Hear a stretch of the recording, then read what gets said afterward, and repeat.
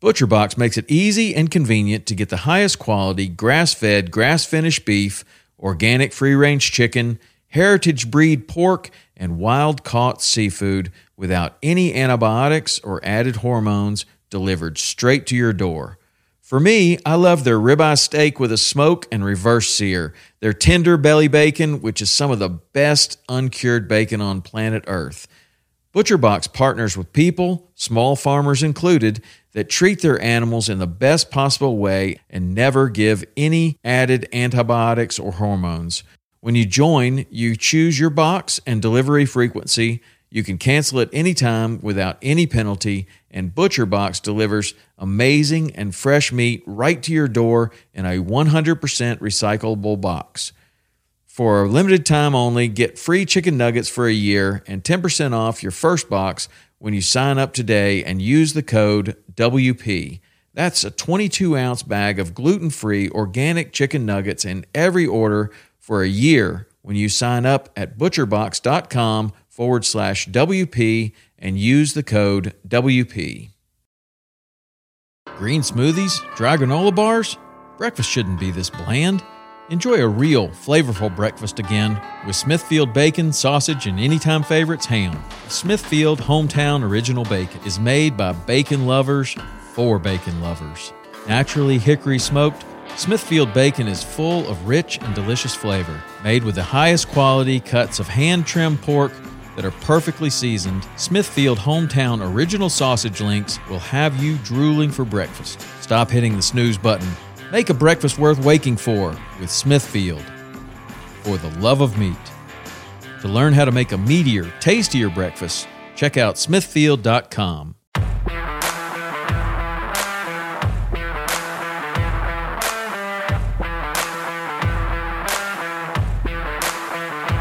Welcome to Western Contours Podcast, sharing experiences, providing insight, and looking for solutions to become better hunters.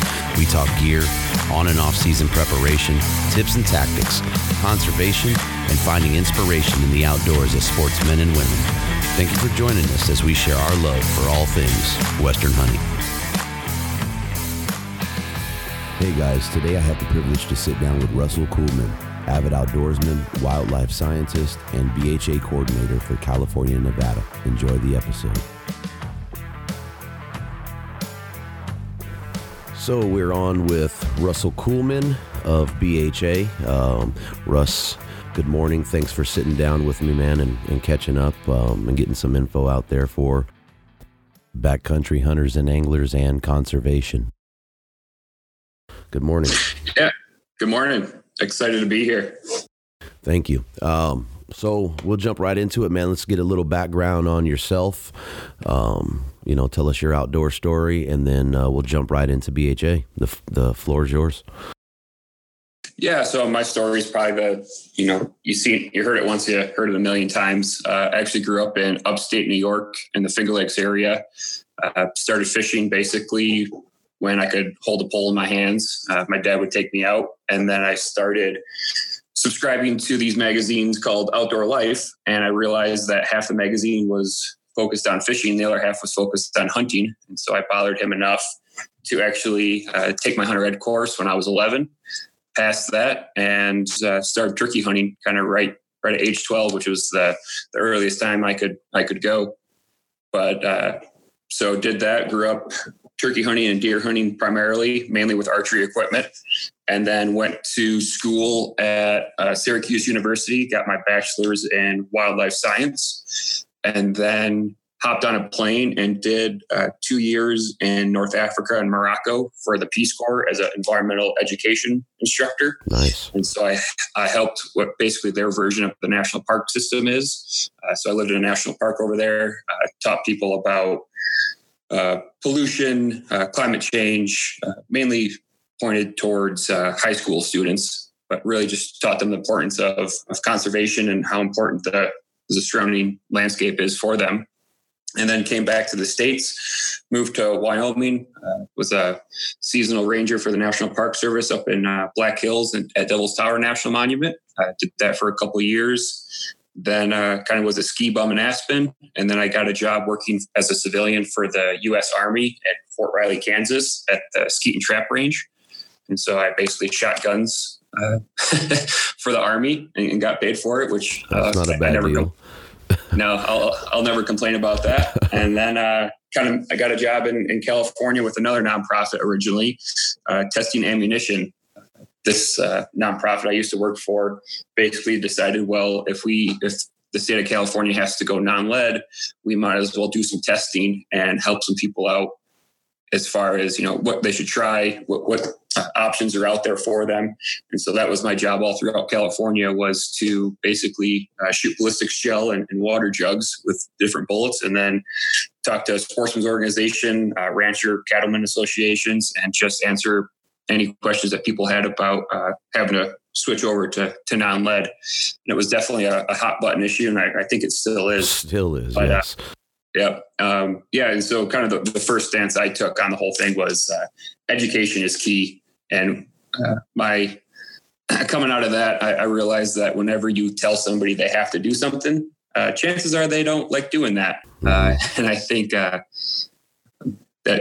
goes over no matter what the situation is. But then I kind of got my foot in the door with the conservation community within California, and then the BHA job opening for the California Nevada coordinator position opened up. I applied, and then my first week was actually Rendezvous in Boise of last year. Oh, wow. So it was a pretty intense orientation, to say the least. Mm-hmm. And we've been just kind of hitting the ground running with California ever since. So California, so I'm going to just take us off on a quick tangent, because I live in California, you live in California, and the whole non-lead versus lead deal. This year is the first year where it's statewide in full effect. And actually was in a conversation with someone, I don't know, earlier this week, and they said, well, is this really backed up by science? Are they showing proof that, the condors are being affected by lead? Do you have any stance on that or any information on that? I think the science is pretty sound, and it's pretty repeatable. And that's kind of the most important thing. As long as it's repeatable science, I think that's what creates sound science, mm-hmm. in my personal opinion. Anybody can test something and have an outlier and then focus on that one thing. Right. But every time it seems like, from my knowledge, they test the condors, they do have elevated blood levels, and there is science that ties it back to ammunition. But again, I think outreach and education would be the solution going into the future if any other state or agency ever decided to talk about non-lead to their hunting public. Mm-hmm. Because in my experience, people would definitely come up to me pretty hot under the collar about that whole topic, and just giving them just the basic information about lead fragmentation and the properties of copper and the bonding of lead and all the kind of minutia that goes into ballistics. It makes sense when you actually look at it. But obviously within the hunting community, when myths get started and things, we always kind of feel like we're always playing defense. Yes. And I feel like that's what a lot of people in California felt like. It almost was like one night they went to bed able to shoot lead and no one seemed to care. And the next night they woke up and they were told they had to use copper because everything was dying from lead. I feel like there could have been better education on that topic. Right. But it's been a while. I mean, that started, I believe it was 2008 when they first started trying to affect ranges. And that's grown, statewide in the, what is it? We're in 2019. So that's 5 years, man. I mean, that's a lot of time to kind of sit back and hopefully I don't offend anybody, but ignore the fact that it was going to take effect. So now there's this shock and awe, but 5 years is a long time. That's a lot of planning for it. And I know for me, I made the switch as soon as I saw it. One of my main hunting areas was one of the first affected. So yeah, I think the resistance to it is why oh gosh, we have to do that this year. But 5 years is enough time to plan and prep for that, man. Yeah, and I think it definitely came from the science community as far as finding out that lead did pose an issue within gut piles on scavenging wildlife, but it got out of their hands very rapidly when other organizations kind of got that and pushed it towards more of the political side than the scientific side. And that's where things really started getting out of hand, is when various organizations kind of took the ball and ran with it, and more or less didn't really reach out to the sportsman's community on their thoughts on the topic. And that's another fight here in the state, right? Because our numbers, as far as the sportsman's community, especially when you look at hunting, our numbers are small. Oh yeah. I mean, it's one of those things where you can cherry pick data all day long to suit your narrative. You can say that there's a million hunters in California, which there are, but when you look at the 38, 40 million people that live in California, that ratio is far, far too small compared to other states where you talk to, I'm kind of just making these general numbers up in my head, but I know in New York, let's say you have 1 million hunters, but that ratio is 5% or so. Right. And especially, and that ratio gets higher once you get into those more Midwestern states or any state that's traditionally hunting based. For instance, Montana, Idaho, like they still have a couple 100,000 hunters, but that's basically their whole population in that state. So we do have the voice, I would say, within California, because when we do ask for something from California, the companies and industry are definitely listening to us in California. It might not seem like that really ever, but they definitely have their ear pointed towards California as far as our needs and wants. I'm actually surprised to hear that, but I'm not the educated source on it. Because I would be in the stance that, they're not really listening because those numbers are so low. Right. And we can talk about non-lead all day, but I guess that's one prime example. When that first ban came up in California, there was only, we'll say, Barnes and maybe Nosler E-tips out in the market. But now with this mandatory ban coming in effect this year, there's, I think every manufacturer is producing some type of non-lead bullet. And I feel that's very connected to the needs for California sportsmen, because not other than maybe outside of Oregon and Arizona, there's no really other state pushing for voluntary use of non-lead. And so that market of all those new non-lead bullets on the market today, I think are strictly coming from the need that California sportsmen have voiced that demand for. Yeah, well, thank goodness for that, right? We'd be in trouble. Exactly. Yeah, no kidding. We would be in trouble. So I'm sorry for that tangent, man. So let's get back on our focus here. Why don't we? So one of the big things for me is conservation on a whole, or a conservation overview. Can we hear it from your side or BHA's side? Because there's a lot of misconceptions when it comes to conservation, a lot of jargon, if you will. What is BHA's or Russell's definition of conservation? Well, our mission statement isn't very long. It's one or two sentences, and right in there it says, our mission is to become this leading sportsman's voice for wild public lands, water, and wildlife. And I feel that's what we're doing. And given today's climate, even going back into the 60s and 70s, but before that time, conservation organizations were hunting organizations. They were the only players on the landscape. And then you kind of had this split right around the Clean Water Act era, where you had organizations that would say they're conservation groups, but were not really involved in hunting or fishing activities. And I think we lost a little bit of that from the hunting community. So BHA is really kind of that new kid on the block that is 100% dedicated to conservation. And we're going to do it through hunting and fishing and our advocacy for public lands and water. So you said new kid on the block. I believe it was founded in 2004. Yeah, BHA was founded in 2004 in Oregon at Mike Beagle's backyard. And so he's kind of credited for being the godfather of BHA, since it started in his backyard. We have an award named after him for once a year, and that award goes to the person who most represents BHA as a whole. Mm-hmm. But when you compare, say, us to the Rocky Mountain Elk Foundation or Ducks Unlimited, we are definitely the freshmen in school in those terms. But making a huge impact. Yeah, and so our membership is only 30,000 members as of last month, but our voice is deceiving because we're a lot louder than what our membership would lead you to believe. Mm-hmm.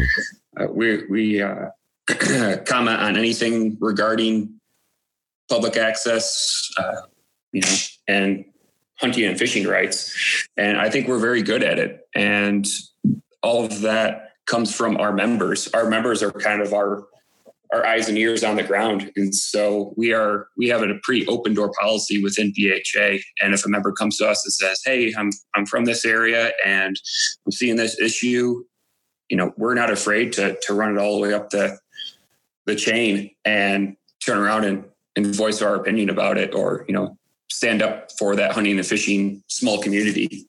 And I think that's what gives us such a loud voice is we're open to any ideas, and we're willing to listen to anyone if it involves conservation. So you said numbers. So that's one of the things that slaps me in the face when I see it. So if we refer to California, in 2018, there was 1.69 million hunting licenses sold in the state. But our California membership for BHA I believe is floating around the 1,700 mark. Yeah, right around that 1,700 mark. We increased about, I think, 40% last year as far as membership goes. So we're still growing. And I'm very hopeful for BHA in California because 2018 was really the first year we were at, let's say, full capacity. Before that, and before I joined, we only had 3 or 4 board members, and they were all very busy and very active in BHA, but there's only so much 3 or 4 people can do in the whole state of California.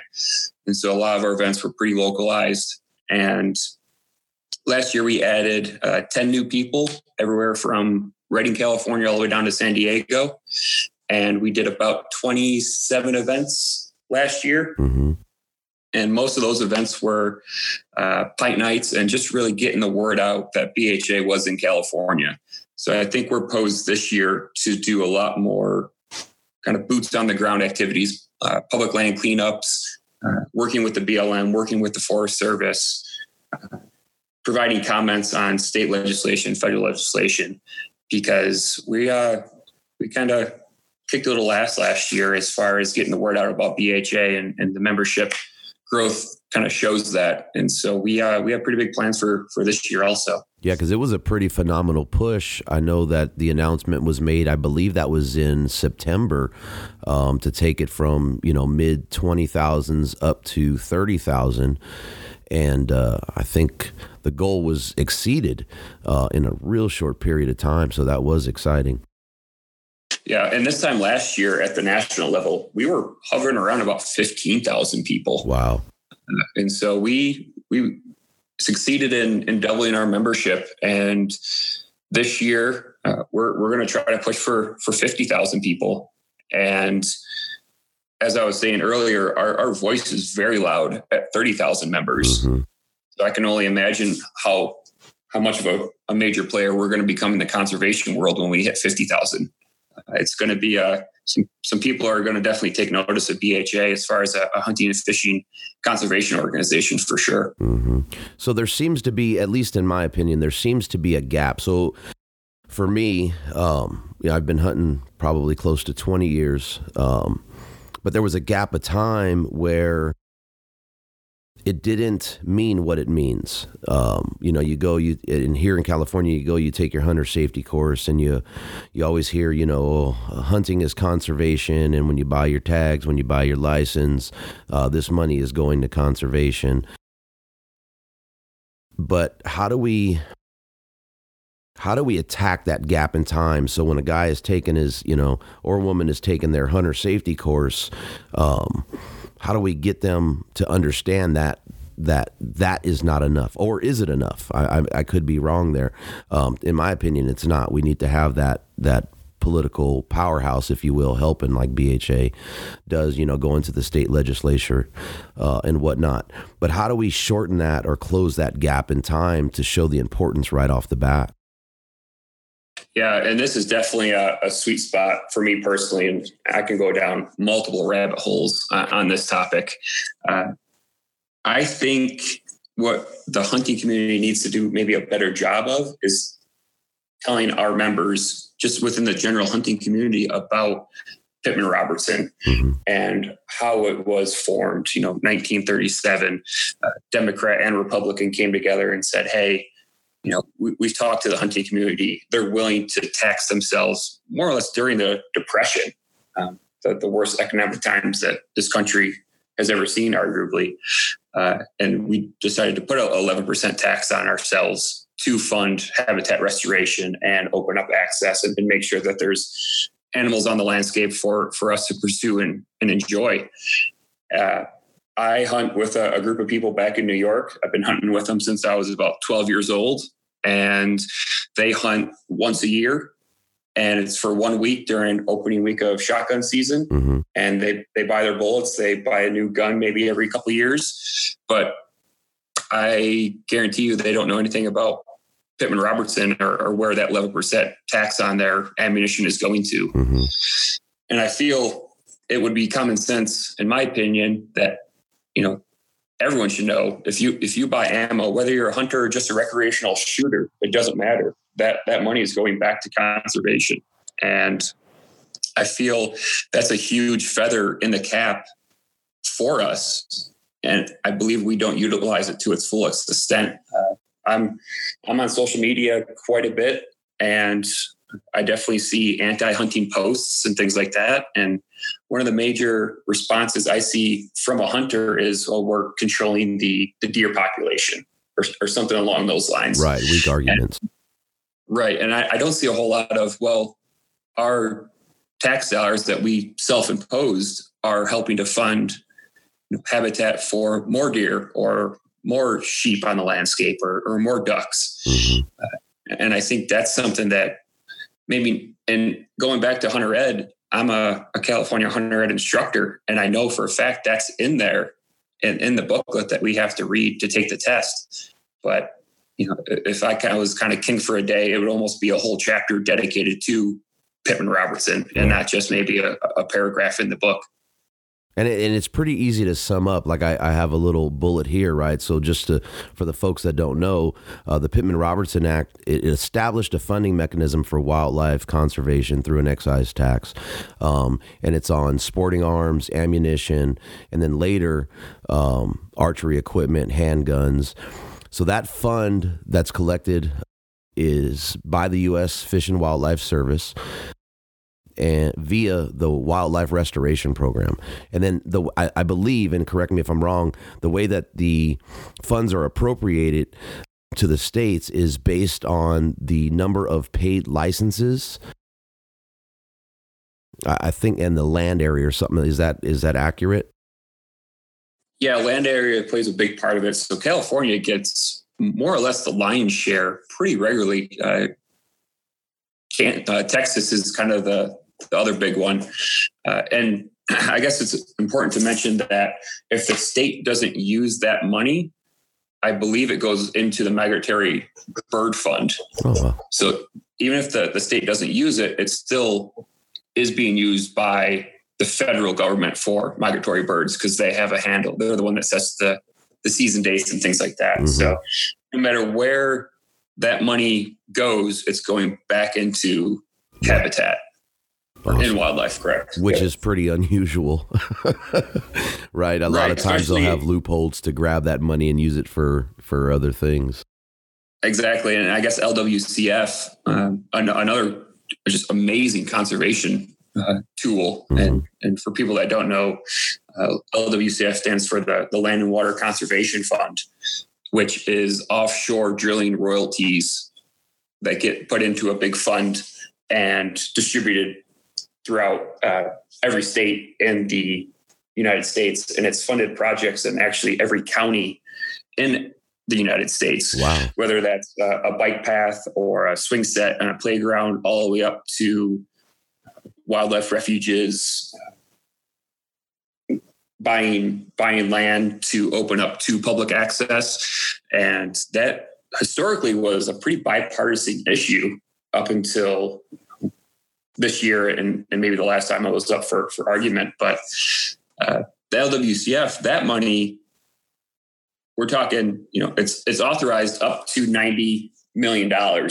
Typically, we get about $450 million every reauthorization, but people definitely fight tooth and nail to get some of that money to fund their own personal projects in Congress. Mm-hmm. But the Pittman-Robertson Act, that's solid. That's going back to habitat, whether you like it or not, which is, I think it's awesome. So the LWCF, that was kind of in jeopardy this year, right? I mean, I think that was the longest hold they had on it, and it was up for, they were basically re-signing it to reinstate it. It expired, but it looked like it was in quite a bit of threat. Yeah, it kind of still is. It sunset on September 30th of last year, and it was included in the public lands package at the very end of the 115th Congress, which was the last Congress we had. But Senator Mike Lee didn't agree with the whole package because it wasn't just LWCF. There was a multitude of other bills and things in there. And he didn't like some of the other language of what was in there. And so he kind of torpedoed the whole thing. And so LWCF wasn't reauthorized, but talking to people in DC, I'm hopeful that as soon as this, I guess the government opened yesterday, Mm-hmm. but I've been hearing it's going to be one of the first things we see as far as a introduced bill is to get that back up and running, because right now, all those projects that I talked about, swing sets, bike paths, habitat improvement, all that's on hold because that money's more or less frozen right now. And so that's what's affecting the hunting community about this shutdown is all those projects that would open up hunting recreation access are in limbo. That's pretty amazing to me, man. That one guy could have an issue with it, and that holds that up. That just seems odd to me. Yeah, and I guess the frustrating part on my end is he had. I don't know if he had issues with LWCF or not, but that's not why he held up that bill. He more or less held up that bill because in Utah, he wanted to more or less eliminate the Antiquities Act within Utah. Mm-hmm. And that language wasn't in the public lands package. And that's why he torpedoed it. So this LWCF is probably the closest thing you can get to just a bipartisan issue because it's not costing the taxpayer dollars any money. It's not costing the taxpayers because it's oil and gas revenue from offshore. And it goes to fund basically every type of public recreation. And I can't think of anything wrong with it, in terms of, why we shouldn't have it and why it shouldn't be authorized when it comes up every couple of years. That's something else. That you said it, man. That's a deep, dark rabbit hole. Okay, so back on track here. Let's talk about BHA a bit and get a broader background on BHA and what BHA stands for. You kind of said it with the mission statement. And so I guess going even farther back is the reason BHA was founded was because we have great organizations like the Rocky Mountain Elk Foundation, Ducks Unlimited, Mule Deer Foundation, but they were really only focused on increasing those single species. And we'll take the National Wild Turkey Federation. They actually had to change their mission statement because when they first started, their goal was to put turkeys back on the landscape. Well, they succeeded and went far beyond maybe what they originally had hoped for, because you can turkey hunt in California and they're not even native here.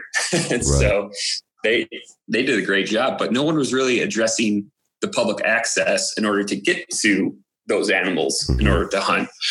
And one thing that as Americans, we've always prided ourselves on is how we're not like Europe in the terms of, having the king's land. And if you shoot a deer, you're technically poaching because the king owns everything. Right. And that was kind of one of the first things that we separated ourselves from when we came to America was we're not going to do that. Everything's open to the public in terms of land. And we really just tried to keep what Theodore Roosevelt had in mind as far as multiple use. And, we don't like to see having to pay for access, and which, I'm not a man's of means. I'm definitely not becoming a millionaire working for BHA. So I rely very heavily on public lands in order to do what I love. And that's, hunting and fishing are probably obviously the top two, but backpacking, rock climbing, and I might actually get into some recreational gold mining because I live kind of just outside of Bakersfield. So we're not that far away from the Sierras, but I can do all those things and I don't have to ask permission from anyone to do those things. If I wanted to, after this podcast, if I wanted to get in my car and drive to public land and go fishing, and as long as the season were open, I could do that. And I had a fishing license from the state, which I'm happy to pay for because all of that money goes back into conservation when you buy a hunting and fishing license. And so that's really what BHA was founded on, was making sure that we have access to all these wildlife that these other organizations did a great job at providing. We're just making sure that you can go and chase them and not have to pay a trophy fee for them. Right, which would kill our numbers considerably as outdoorsmen and women. I mean, that would just absolutely wipe us out. And the last thing we need as a community is one more hurdle to get new hunters involved in this pastime. Yeah, especially with the opposition having a larger voice. Exactly. So what are we up against as sportsmen and women? I mean, what are the challenges when it comes to our public lands? Talk a little bit about that fight. I guess it's kind of a two-pronged, and we can kind of go down two rabbit holes here. But the first thing I'll say is I feel as sportsmen and women, we need to start educating the non-hunting public about what hunting does and fishing does for conservation. And you see it probably just as much as I do in California. A lot of times these organizations will try to introduce a bill to ban hunting, or it's mainly hunting. I don't think a whole lot of people have an issue with fishing currently, but more times than not, it fails going through the legislative route. And then they take it and try to turn it into a voter initiative process or poll. And outside of California, that's kind of what they did with, I think, black bears in New Jersey and Maine. I think they tried to do it legislative, didn't work. And so they put it up to the voters. Well, most voters don't know a whole lot about hunting or fishing. And so it's very easy to play on emotion and get people riled up to view hunting as bad. And I think kind of the one thing on my little crusade is, or kind of what gets me frustrated is, for instance, the mountain lion ban in California. I feel when people did that, they assumed that no mountain lion was ever going to get shot ever again. And that's not true. It's just now up to the state to contract people or to issue depredation permits in order to go shoot those mountain lions. And I've talked to people within the Fish and Game, or I guess Fish and Wildlife, and they issue more depredation permits per year than the last 3 legal hunting years combined as far as a harvest. Wow. And so more mountain lions are getting killed every year than the last 3 combined years that legal hunting was allowed. And I think that's something that slips the public's mind a lot of times.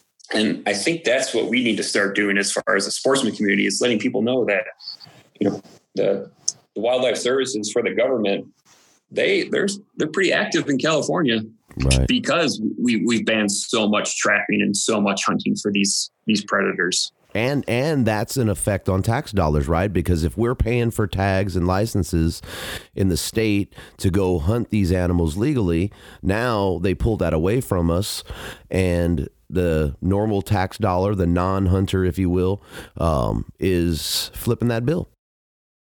Yeah, absolutely. And it's I think it's a little bit ironic because I'm starting to hear a lot of rumblings about how the Fish and Wildlife Department is really underfunded. Well, when you ban certain hunting for animals, hurt that funding, which traditionally that money goes back into fish and game. Mm-hmm. Well, when you ban those animals, where do you expect the money to come from now? So it's almost like giving them a pay cut and then turning around and complaining that, how come you're not doing everything that you were supposed to be doing. And we can start tying that into the whole, bear hunting thing here in California. I mean, it's only a matter of time before we see the number of tags being sold for bear hunting declining. We haven't met the quota in over 5 years, I think, since they, allowed or banned the use of dogs in hunting. So I think the quota for the state this year was 1,700. I think it closed at around 1,200.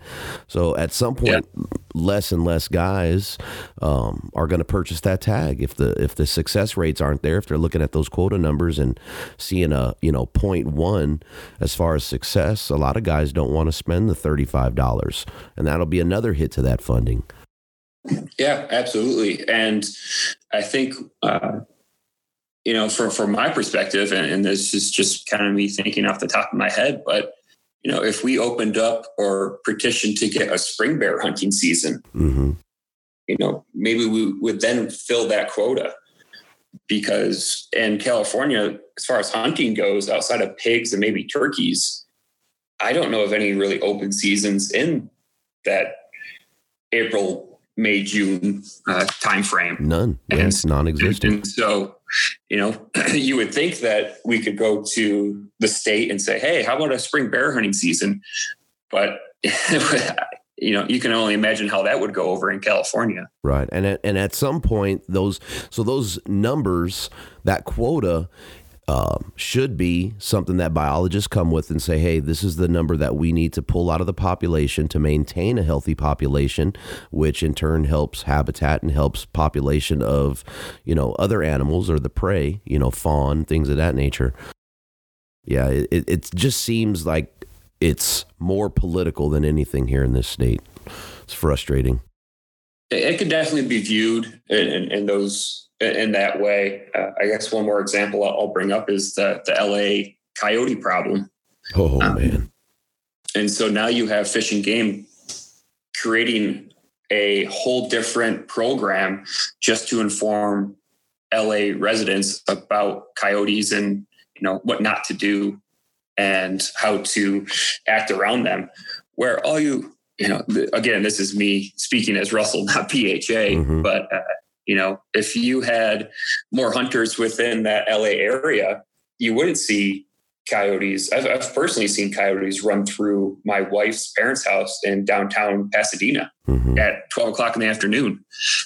And so now you have Fish and Game personnel dealing with those issues and not on the landscape enforcing hunting laws and making sure there's no poachers out there, because they're all busy chasing coyotes in downtown LA. Yeah, it's crazy. I'm in the Long Beach area, and there's a nursery that backs my house. And if I have, a fire engine or a police car or ambulance or something go by, man, they go crazy. And people shake their head and go, no way. I've had them on my roof chasing cats, so, and I'm urban, man. I'm as urban as it gets, I'm, at least a 30-minute drive from the foothills. So yeah, it's big. It is big. And I think bears are going to be the next on that list. you're, like you said, you're in that urban area, but they're already starting to come into like La Cañada and in those areas that are kind of on the fringes of the foothills. Right. It's not too rare to see a news article about a bear stuck in a tree or a bear and her cubs in a swimming pool. Jacuzzi. And more or less those Pasadena's, La Cañadas areas, which is, they butt up right against those hills. And part of that too, I mean, when you do see those news articles, it's cute, warm and fuzzy, oh, look at them in the pool or look at them in the jacuzzi. And we're not talking about the threat that they pose to a small child. If it's a sow with cubs, anybody is in trouble at that point. Yeah. And it just goes back to carrying capacity and a habitat. They're not going in there because they want to check out the jacuzzi. They're going in there to look for food and habitat because they're getting pushed out by other bears. Mm-hmm.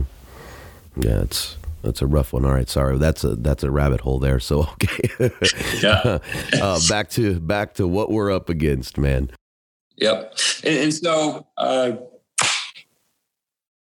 so that was definitely the one prong there. I would say that the other issue that we as sportsmen face that BHA is addressing is kind of just the clean water and making sure our land is pristine to be used for future generations. Mm-hmm. And we take a lot of our guidance from Theodore Roosevelt, who definitely did not have an easy job and definitely made a lot of industry people upset. Back in that time, it was the lumber industry and maybe a little bit of the railroad, but those industries were ready and poised to just clear cut Montana and Idaho.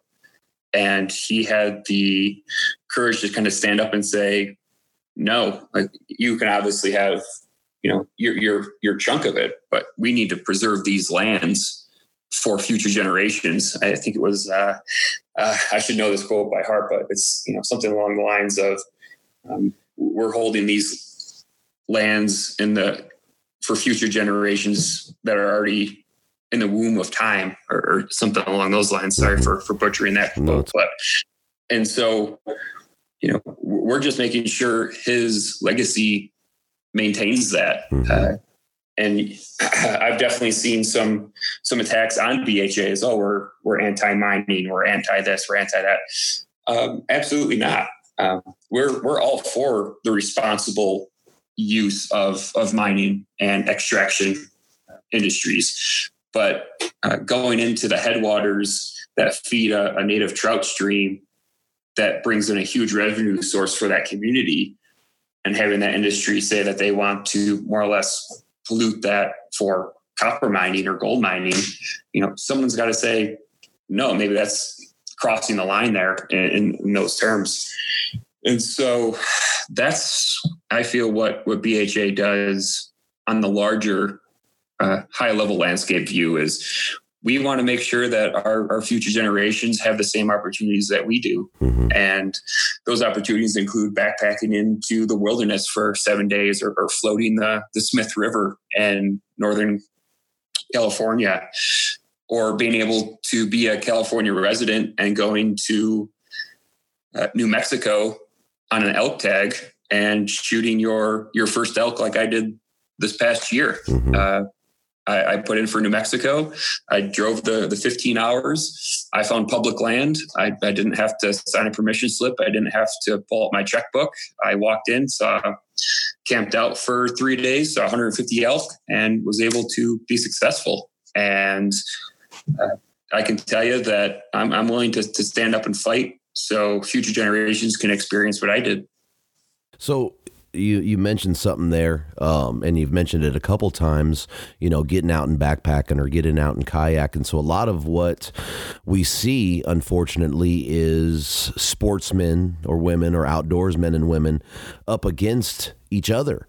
So if you look at, maybe a trail runner doesn't approve of hunting or, doesn't want mountain bikers in, that in itself, as outdoors folks, we're fighting ourselves and not realizing the bigger picture with the opposition that's against all of it, right? And getting into those mining companies and things of that nature. I mean, when are we going to wake up? Yeah, and that's what I was kind of super proud of, what BHA did last year. And when I was explaining what BHA is, as long as you're willing to talk about conservation, you have a seat at our table to talk about it. And a great example of that was Patagonia last year. Patagonia is definitely not known for hunting or fishing, but they're known for rock climbing, backpacking, but other, we'll say every other outdoor activity except for hunting and fishing. Right. And so we work together on quite a bit. Are we going to agree on every single issue all the time? Absolutely not. But can we agree on conservation? Yes. And so does that mean that we're going to try to work together and put our little petty differences aside for the most part, if it means the greater good? Yeah, we're going to have that conversation every single time. And that's what I personally am proud about BHA, and is we're willing to open the door and have a table. And if you want to talk conservation, let's chat. I don't care what your background or organization is. But that's I think that's a great example of us reaching, we'll say, across the table and working with a company like Patagonia for the capital letter C in conservation. Right. So how do we talk conservation? Because a lot of hunters, unfortunately, use very weak arguments, right? You hear, it's meat in the freezer. Hunters, take care of herds, et cetera, et cetera. We need to have an educated voice when we start talking about conservation and not use what I call cop-out arguments. And it's almost, it almost falls on deaf ears when that's all you hear. Yeah. Yeah. And so kind of, if I was to create a how-to book for hunters on conservation, the first half of the book would be understanding the North American model for wildlife, conservation. And hunting and fishing play a huge role in our model for conservation. Every other country in this world has their own template in how they view conservation. Ours is called the North American model.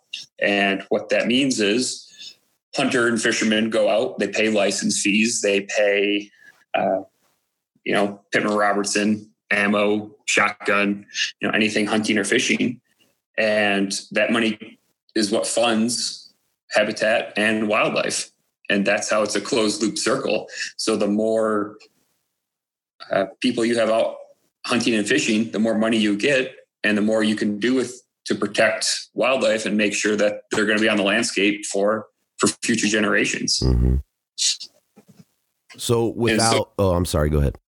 Yeah, no, I just wanted to wrap it up. And obviously with the decline in hunting and maybe a little bit fishing, but mainly hunting, we're seeing a pretty rapid decline in that. And so those funds are going to become less and less. And we need to start being pretty creative of how we're going to get more people involved in the outdoor world. And there's a program nationwide called the R3 program, which is to recruit, renew, and reactivate. I think something along those lines. But and so we, on a national level, we are actively trying to get more hunting and fishing people involved. And within BHA, we actually just hired a R3 coordinator specifically for this job to get new hunters. And one of the strategies that we're doing is reaching out to colleges and seeing if there's a need for, people that are in college that maybe not have hunted in the past are a little bit intimidated because it is a huge learning curve.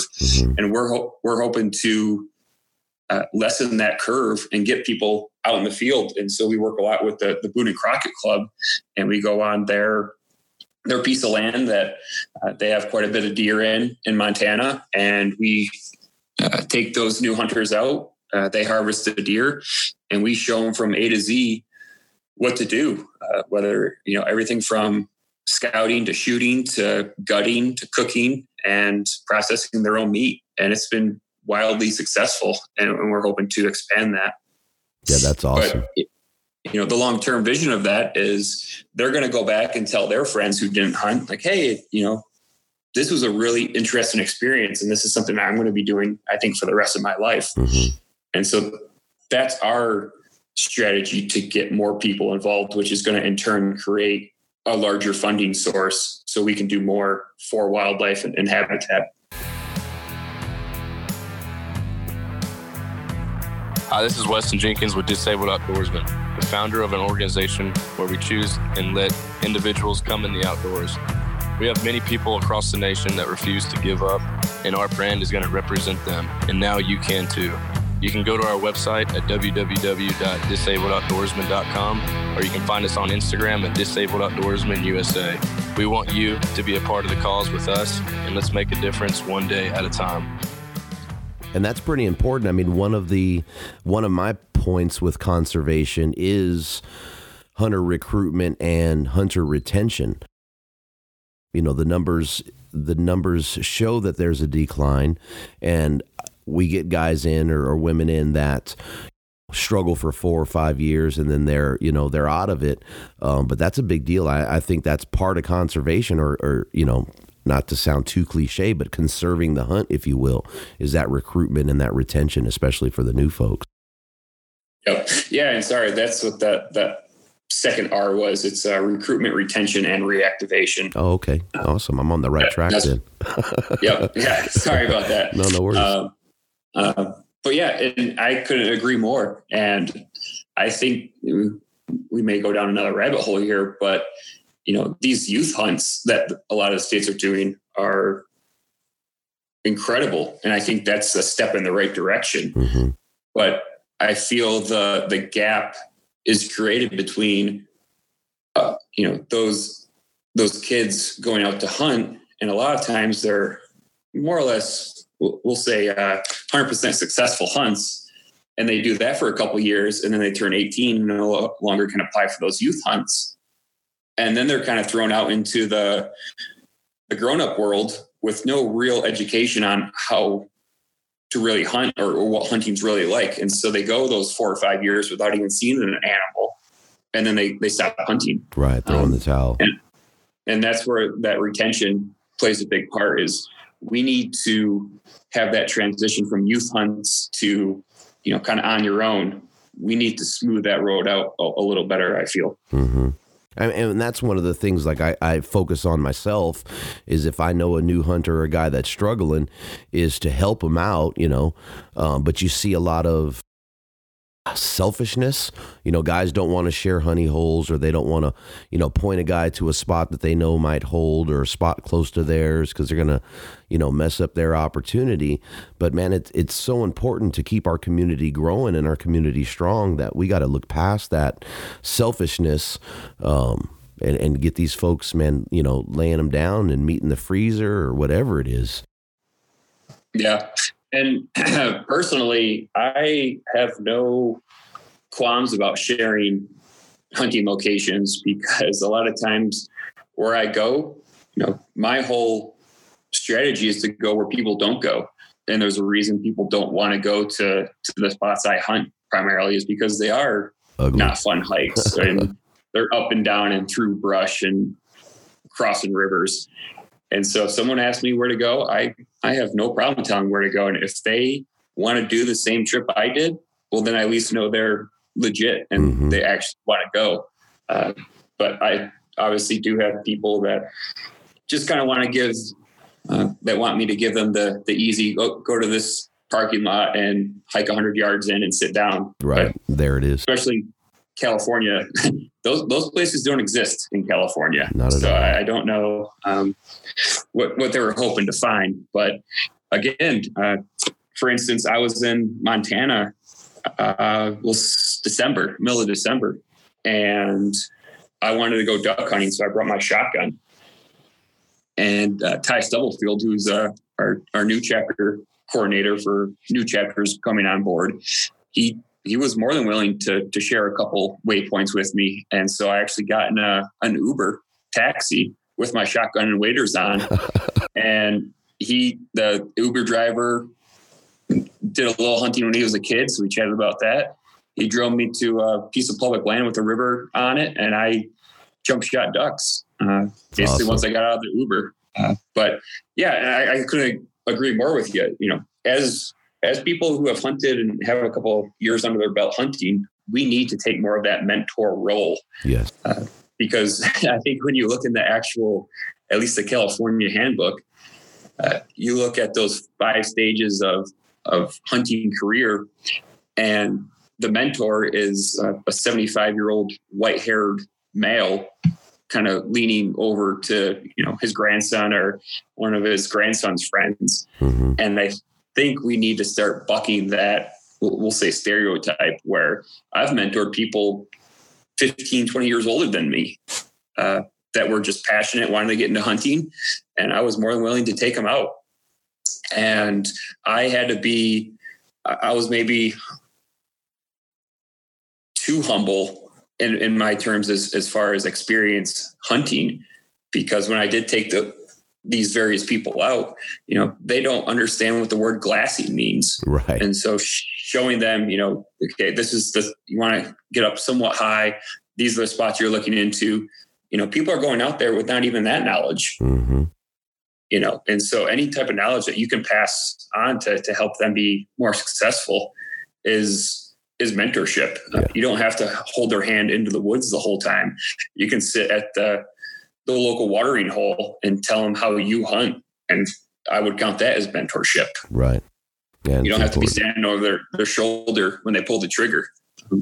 Any information that you can provide is helpful for them. And I feel when I do a pint night, a BHA sponsored pint night in LA, a lot of our attendees are those people looking to find that mentor. Mm-hmm. And I've heard the story hundreds of times from people saying that they grew up in the Midwest or back east on the coast, and they hunted, but they moved out to California for work, and they just completely wrote off ever hunting or fishing. Right.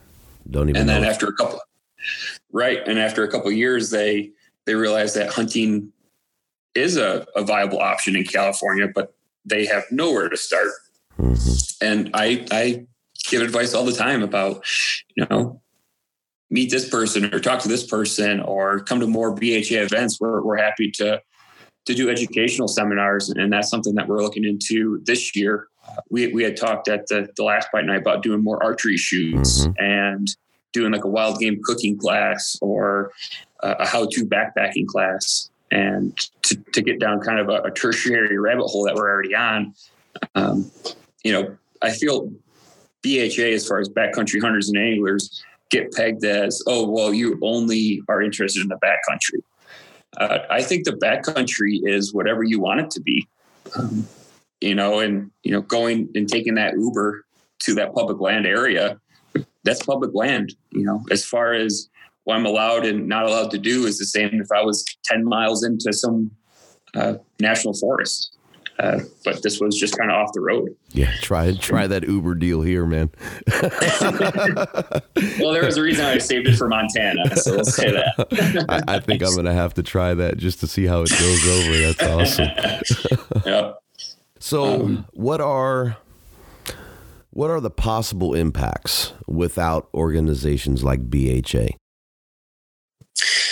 I think you lose that voice for responsible balance of conservation. Our public lands were created for multiple use. They weren't created just for hunting. They weren't created just for mineral extraction or lumber. They weren't created just for backpackers. Everyone has a place on public lands. And without BHA, I feel that we lose that hunting voice that represents our public lands. You know, I know last year with the Bears ears situation, Patagonia was very loud in their voice, but they were representing we'll say the backpacking crowd. You know, I think without organizations like BHA, you lose that hunting voice. And maybe you can agree on this as far as California goes. I feel that maybe we are starting to lose that hunting voice, especially within the state. And you see the effects of it all the time. I don't know.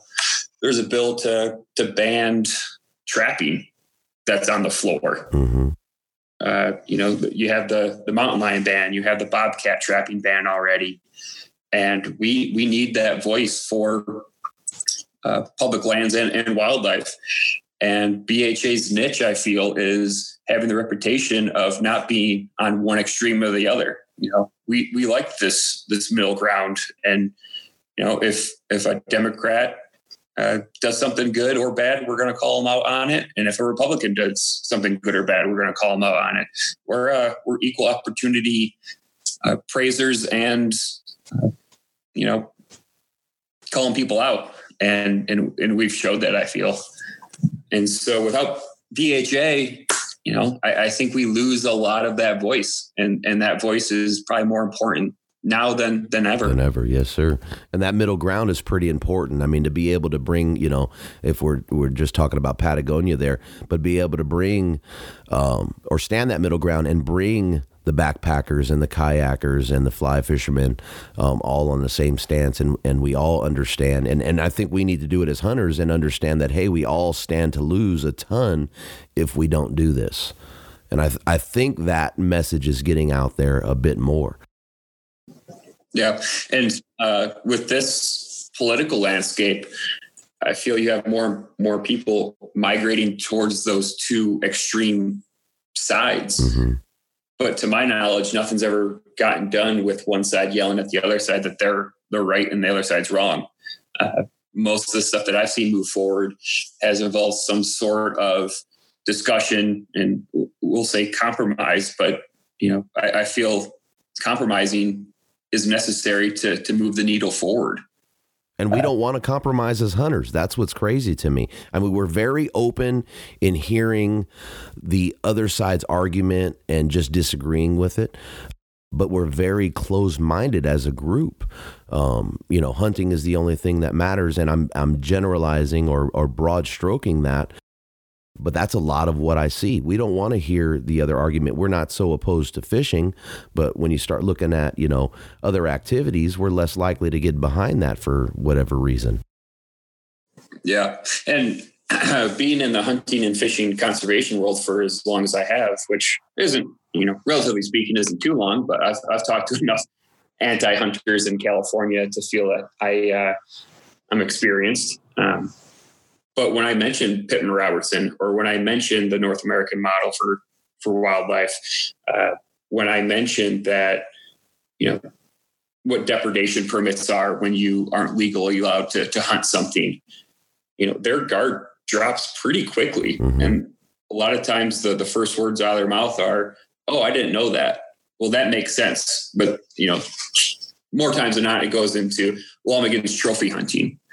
And then that conversation turns into, okay, well, what's trophy hunting? Because there's different versions of that also. Mm-hmm. And so all the true anti-hunters that I've talked to, if you provide them with information and on what the core of hunting does provide for conservation, they're, we'll say they're tolerant of hunting after that conversation. They're not going to, run to Big Five or Turner's to buy a shotgun, right. But the next conversation they have maybe at a cocktail party or with their friends, they're going to say, "Well, I talked to a hunter. He was very civil and he gave me a lot of information." But, yelling at the top of your lungs about how, hunting should be allowed and really entrenching yourself, I don't think that provides good optics for the hunting community in those regards. Mm-hmm. And that goes back to the cop-out arguments because, a lot of us get tired of having to argue it because we don't see it, from their side of things. But that goes back to having the information and being able to hold that educated argument and not just say it's meat in the freezer or this is what I choose to do, piss off. And I think that's where we let ourselves down more times than not. Yep. And if you were to ask me why I hunt, I'll tell you, it's 100% meat in the freezer, but it's also, a big portion of it is making sure I'm in shape and healthy, because for me personally, my passion is backpack hunting, and I can't sit on the couch eating Doritos for 9 months out of the year and then throw a 60-pound backpack on and expect to hike in 5 or 6 miles and carry out 200 pounds of elk meat, without hurting myself. Right. And so I use hunting as an excuse to exercise all year round. And so it's not just meat in the freezer, it's exercising and everything like that. But yeah, you're not going to convince anyone that hunting is a cheaper way to buy organic meat. No. I think we all kind of deep down know that that's not true. That we don't need to deep down know that. I mean, you look at the amount of money we spend on gear and trips, upstate here, out of state. I mean, yeah, we know that argument is false. Yeah, no, but I challenge anyone to go out and harvest their own meat and have it not be the best tasting meat they've ever had in their life. Mm-hmm. Just from that nostalgia and hard work, knowing what you put into it. Exactly. That's exactly what I was about to comment on, man. The value in knowing where it came from and the effort that you put into it and what you learned along the way, not just about nature, but about yourself. You start talking to people and get passionate about why you love the experience. I think it comes through way more than, the cop-out arguments, man. Yeah. And that's why I'm super excited to see, as far as hunting media goes, we're turning in that direction. We have big supporters in Randy Newberg and Steven Ranella. Mm-hmm. And if you watch those shows, if they are successful, they pull the trigger halfway through the show, and the other half of the show is them packing out meat or them cooking it over a fire. Where when I grew up watching ESPN2 and I think it was like TNN, those hunting shows ended 30 seconds after the guy pulled the trigger. Right. And it was a photo op, and then it was on to the next show. Mm-hmm. And I think our new hunters are appreciative of, shows like Ranella's or Newberg's, and showing, why they hunt. They're hunting for their experience. If they're not successful, well, at least you have a better story than, I sat home and watched TV all day. I'd rather listen to a bad hunting story than someone talk about puttering around their house on Saturday afternoon. Mm-hmm. And it's important to show that full experience. I mean, that when I started hunting, it was exactly what you just mentioned, right? Watching, Bone Collector or something. And, you lay it down, then, I run to the archery shop, man, I'm getting into this. And I had this expectation that it was going to be that easy. Yeah. And I've never to this day had it be that easy. No. And, you really look at those shows and you're like, oh, it rained for, 5 days. Mm-hmm. I'm thinking about like a Newberg episode I just recently watched, and he had a flat tire and had to go back into town and things like that. Well, when you're out there doing that and that stuff is happening to you, it's like, well, at least I know I'm not the only one out here that suffered through something like this. Right. I didn't stay in a lodge and then get dropped off by an ATV to my tree stand and click the feeder button on my remote, and then all the deer came in. Mm-hmm. And so that's what I'm kind of transitioning, I feel, in my hunting career more towards, I just want a cool story to tell than how big an animal I shot. Right. I know, for me personally, my first California deer, I had cell phone service at the top of this mountain, and I was looking through my spotting scope at this buck and then looking on my phone to see what the regulations were and what the state defined as a forkhorn. Because my first buck was a fork on one side and a spike on the other. And as soon as I read that it needs to be a fork on either or, I pulled the trigger. Heck yeah. And it's one of the animals I'm most proud of going after, because it was a hard hunt. I'm a gear junkie just like everyone else. And when it came in terms of buying a spotting scope, the biggest thing you read online is, oh, well, you really don't need a spotting scope unless you want to determine if a buck's a 150 inch or 155 inch deer. Well, I was buying a spotting scope to see if he had a fork horn or not, basically at 300 yards. And so I am definitely, if it's legal, chances are I'm shooting it. I'm right there with you, man. I'll get stuck on one deer here and there, but chase him for so long, if I can't make the connection, I'm moving on. I'm getting to where I know that I'm going to lay something down, or if an opportunity presents itself in chasing that deer and it's considerably smaller, I do not discriminate. I do not discriminate at all. So what would you, this is kind of a rabbit hole, if you will, social media. How do you, with all that we just said, how do you think that plays an effect on us as hunters? I mean, there's some influence, you see the big racks, you see the grip and grins. How do you think that's influencing us? I think we can use social media as a platform to educate the non-hunting public what hunting is all about. Obviously, everyone's going to have a different opinion of that. But I know, for instance, Sitka started their, I think they called it the Diverge photo contest, where they sent out a request and they offered prizes to, just your real hunting photos and not just, the staged grip and grin photos. And some of those photos are incredible. Whether it's a cutout of a punch tag on, the animal, or a bloody knife or bloody hands.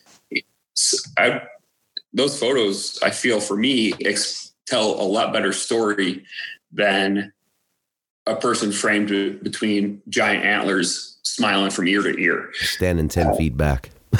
Exactly. Because, I may have not stood 10 feet back, but I absolutely took a lot of grip and grins, whether it was turkey hunting, spraying the fan out, or grabbing a deer by the antlers, because that's what I grew up watching. Mm-hmm. That's what the shows were telling me to do for the most part.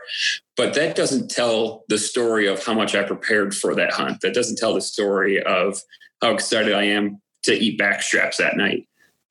That doesn't provide the amount of narrative that I could tell just on that one particular animal, mm-hmm. and what went into it.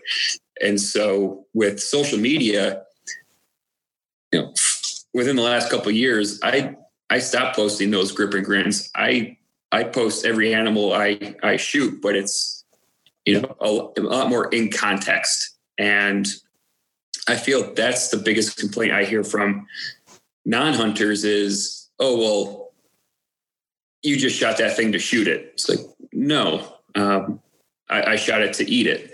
But, a lot of those pictures aren't getting posted on Instagram. And so when I do harvest an animal, I take an in the field photo, but then 2 days later, I show my dinner plate also, mm-hmm. and provide that story. And that's the context I think is missing in a lot of social media is, these people see the dead animal and then that's it. They don't know what you're doing with it. And I think that's where people start creating their own imagination in their head, of why you're out there doing what you're doing. Right. Yeah, because a lot of people don't, if you're a non-hunter, you don't realize that the amount of work and effort that goes into it. So when you see that deer, and me personally, I'm not going to post anything that's blood and guts, man. I'm not going to show an animal, with its tongue out or blood all over its shoulder from the arrow or from the bullet. I'm definitely not going to show anything that's, butchered, that presents that non-hunter or anti-hunter with ammunition. Oh, look how horrible this is. I mean, it's just, you're already up against it.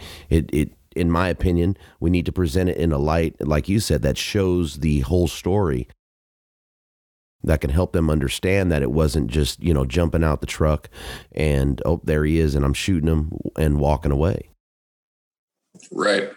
And I think there is, even from with the hunting community, I think there's a demand to see photos that tell more of a story than just successful, we'll say trophy shots. And that's why we have, over, I think it's 150,000 followers on Facebook. And while we have over 100,000 people on our Instagram, even though we only have 30,000 members, we have 100,000 followers because that's just something they like to see pop up in their newsfeed of, an organization that is hunting focused and is 100% a hunting and fishing organization, but also has the, I guess we'll call it common courtesy not to force it down people's throat that may not be out there looking for those type of photos. Oh, and some of those people do look for it, unfortunately. So you said 150,000 on Facebook, 100,000 on Instagram, but membership wise, we're sitting just over 30,000. Why the imbalance? I think with just today's landscape, we're always getting bombarded with organizations or people asking us to do something or to donate to a cause. And I'm just as guilty. I almost have a dedicated email for that type of stuff. That way I can just start clicking delete, once or twice a day and, not really look at it. And so I think people are especially with the tools that they are offered now, they want to make sure that when they do give money to an organization, it aligns about as much as it can to what they personally believe in.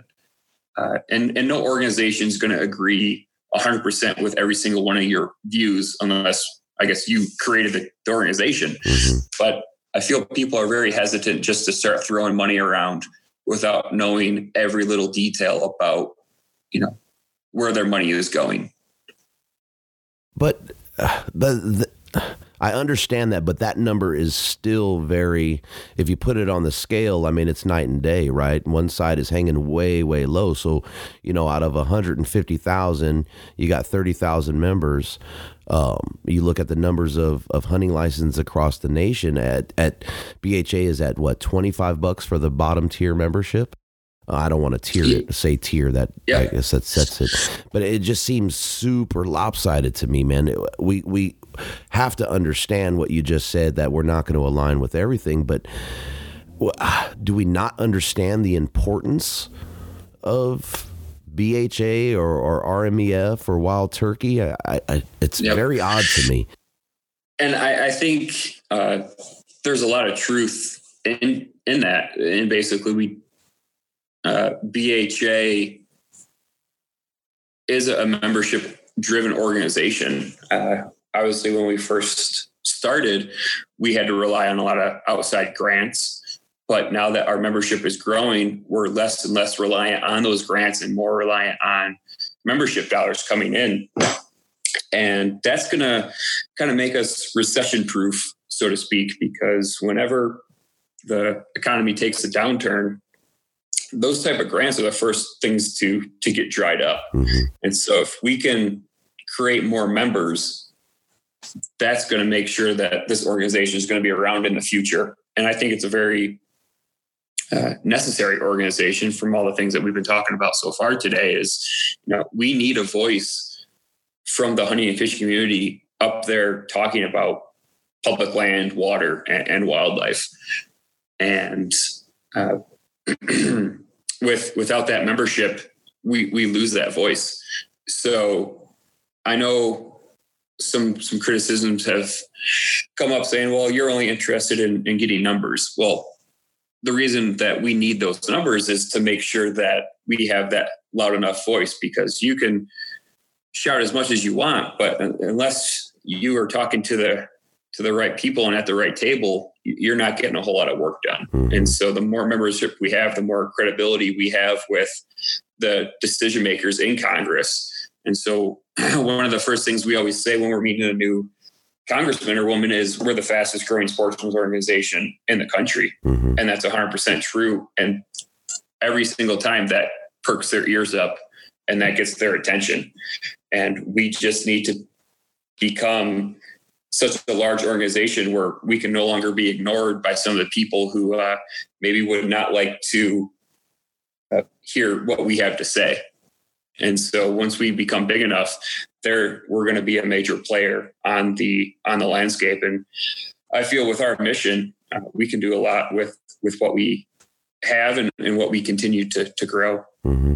So part of that would be, as outdoorsmen, is understanding that when we are going to these congressmen and the state legislatures and whatnot, they're looking at organizations that have large numbers because that's constituents that's going to keep them in the office. And I think there's a lack of that type of information when you make that statement of you just care about numbers. Right. And that's, every decision maker is a busy person. And, I know they look to say that they make time for everyone, but they definitely have their priorities too. And so if they know BHA and they know if we're passionate about an issue like LWCF last year or whatever comes up in the future, we're not going to go away, and we're going to be at their door. And the louder our knock is at that door, the more willing they're to work with us and maybe back away about it from an issue that they thought they were on the right side of things from a sportsman and hunting and fishing community. And, we're not afraid to say, no, that's not what you should be doing with our public lands. So the importance of boots on the ground participation, right? The buying the membership is only the first step to be boots on the ground. And when I say boots on the ground, to me, getting your hunting license, paying the excise tax, getting your tags, that's not boots on the ground. The first step in boots on the ground is, choosing what organization aligns with your views. But what's the importance of that? And then even further than just the membership, activities like, restoration, cleanups, etc. How important is that stuff that that we stay involved in? Yeah, I think it's very, very much of importance. And that's what we pride ourselves as far as an organization on is we're not just asking for, your money for a membership and maybe a once a year annual banquet where we raffle off a couple shotguns and maybe a hunt or two. That's not what we do. When you sign up for a membership, you're going to be given opportunities to participate in public land cleanups, archery shoots, wild cooking game classes, working with the state on advanced hunter ed clinics, showing people how to backpack. And so if you're someone who has heard about BHA and knows a little bit about hunting and maybe interested in becoming a mentorship, we provide events for you. You don't have to feel like you're going out by yourself to look for hunters. We have the membership base that are very eager to get into the hunting world, but are just looking for people.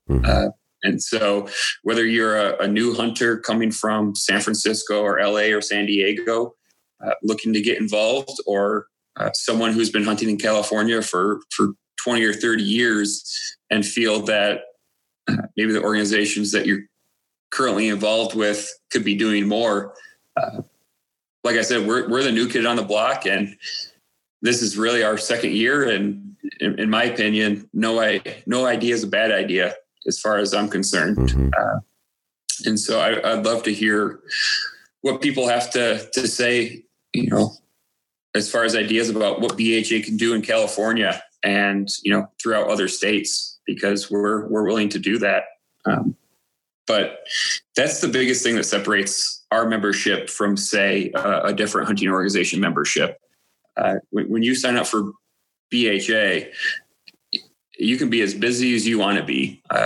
You absolutely can just kind of give your $25 or whatever membership you would like. We do offer life memberships that come with some pretty sweet prizes like Kimber Mountain Ascent rifle, Jackson kayaks, Seek Outside tents. But you can give your money that way and get the magazine 4 times a year, or you can jump in with both feet, and I'll give you my personal phone number, and people definitely are taking advantage of coming to me with ideas, and I feel we're running with them. I know for example, last year, someone came up and said, "Hey, I'd love to do a sporting range shoot fundraiser." And we had about 70 people, I think, signed up. We had Chipotle donate a whole bunch of food. And unfortunately, I was busy and I couldn't go down to that event, but that was 100% someone else's idea. I didn't really do any of the planning involved with that. Mm-hmm. That was just a member saying, "This is what I would like to do." And I gave them all the necessary tools to do it. And it went great. Yeah, and that's one of the things that you and I talked about at the last pint night, and we're working on, is trying to get together and doing a 3D archery shoot down here. One, there's very few in SoCal, but man, to get the word spread to the guys that, aren't active is a big deal for me. So I'm looking forward to really getting that up and running. I'm working on it, but unfortunately has been met with some resistance on some of the avenues that I've taken. So hopefully we'll get to kick that off as well. Yeah, I know personally when I joined, it was peer, we'll say it was peer pressure, but it wasn't a whole lot of pressure involved. A friend of mine came up and said, "Hey, this new organization is kind of dedicated to science-based conservation. They're hunting and fishing based." And that was really all I needed to hear before I signed up. Mm-hmm. Because before that time, when we first started talking, I said that I had a wildlife science bachelor's degree. And so I had to read a lot of Theodore Roosevelt stuff, a lot of Aldo Leopold stuff, but I wasn't hearing those names mentioned within the hunting community. Mm-hmm. It was more of the wildlife conservation community, which is starting to split from the hunting community. But as soon as I found BHA as an organization that could talk about, working up your 280 Ackley rifle load in the same breath, talk about Aldo Leopold's Sand County Almanac, I was hooked on this organization. That's one of the things that I've heard, right? When I'm talking to folks about it, they say, well, conservation organizations are like, they have their small businesses in whatever state they're in or whatever city they're in, and they're concerned with the appropriation of the funds or that, $25 membership or whatever it is. How do I know where my money's going? Is it actually going into that? How much of that membership is going into the conservation fight versus how much of that membership is going to actually fund BHA careers, if you will? Yeah. And so, much of our funding is dependent year to year. Like when I signed my BHA contract, it was for 1 year. I didn't sign a 25-year guaranteed job with this organization. And I think most people, when they join BHA as a staff person, are doing just that. It's a gamble, because when you sign up for a new job that is really only guaranteed for a year, that's a little nerve-wracking. Yeah. But, I think that's what attracts our staff, and, be as motivated as they are. Because if you're willing to leave your job that might have some security to it to join an organization like BHA, where they're only really guaranteeing you a year job for the initial contract, like, you got to be pretty dedicated to the mission of BHA in order to take that leap. And everyone on our staff is 100% in line with that. That says a lot, because I had no idea until you said that was the case. I mean, that's a huge deal. Yep. I know I would be nervous putting my livelihood on the line. You know what I mean? That says that the folks there are passionate about what they're doing and willing to risk their livelihood for what they're doing. That's a big, big deal, man. Yeah, absolutely. And kind of just to run over some numbers so listeners can have just a rough idea. Most nonprofits run about a 7% admin fee. And, that's paying for the secretary and the director of operations and things like that, where we're hovering around more 3%. And so no one's getting rich at BHA. I can guarantee you that. Right. But what that does create is, that just group of super passionate outdoorsmen and women that, will do what it needs to take to voice the concerns from hunting and fishing, and make sure that public lands stay open.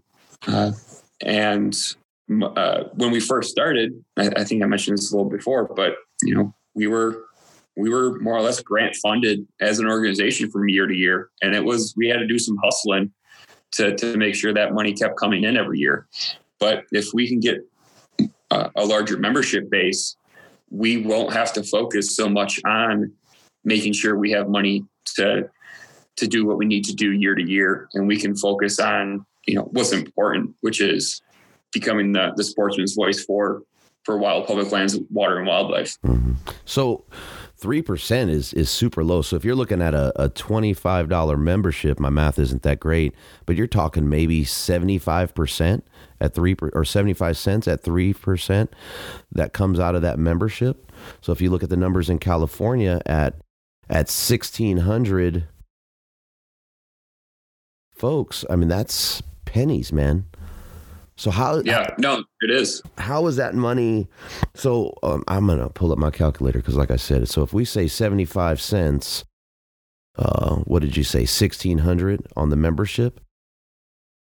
Something like $1,200 that goes into admin for the state? Yep. Eesh. I mean, that's nothing. I mean, and overall, so we go 25 at 1,600, you're talking only $40,000 or so. So how is that? Man, that's crazy. Dude, I hope you're not making $1,200 for working here in California. I'm making a little more than that. But going back to kind of maybe give you some more info as far as BHA from an HQ level, we had our first real staff meeting in December, and we had 31 people, I believe, in attendance for our staff meeting. And the first question our CEO Lantani asked was, raise your hand if you haven't worked here for a year yet. And half of us had to raise our hand. And so and that was kind of the first thing that was eye-opening to me when I joined as a full-time staff person. I had heard so much about BHA, before and even after I was a member. And I thought this was going to be some 100-person staff doing all of this. But it was really just a 15 full-time staff until 2018. And, we're only at 30 now. So if you look at what 30 people can do at a international level, I can only dream of what 100 staff people at BHA would be able to accomplish. That's insane numbers. Again, the numbers are crazy. So if just for 50 states at 30 people, you're talking just over, 2 states per person. How do you guys split that up? Because I know for you're California, Nevada, correct? Yep. And so I'm California, Nevada. We have a dedicated Montana, dedicated Idaho. But every other state every coordinator has 3 to 4 states that they're in charge of. And Ty Stubblefield is our new chapter coordinator. And so if a new chapter pops up, he oversees them until we can find a coordinator to assign to that state. And so I think he has like 9 or 10 states. Ooh. Because so many states are wanting to get involved in BHA. And they're up until last year, we kind of had this black hole in the Midwest, Illinois, Indiana, Ohio, but all those states came on last year, and they're just increasing, at just of a rapid rate as the rest of the country. And we do have 4 chapters in Canada, Alberta, British Columbia, I think Saskatchewan, and Yukon is another one that's going to come on this year. So it's not just an America a United States organization. We're international, but running that large of an organization with 30 people, it's a full-time job. We'll say that it's not a Monday through Friday 9 to 5. It's a 364 day job. Right. So. I mean, that's a workload, man. That is a workload. Mm-hmm. I lost track there. I'm flipping out on these numbers because I didn't expect them to be that low. Are you guys, so how does BHA tie into, or how is BHA working with the state Fish and Game Wildlife? Are the states being pretty welcoming and listening to BHA?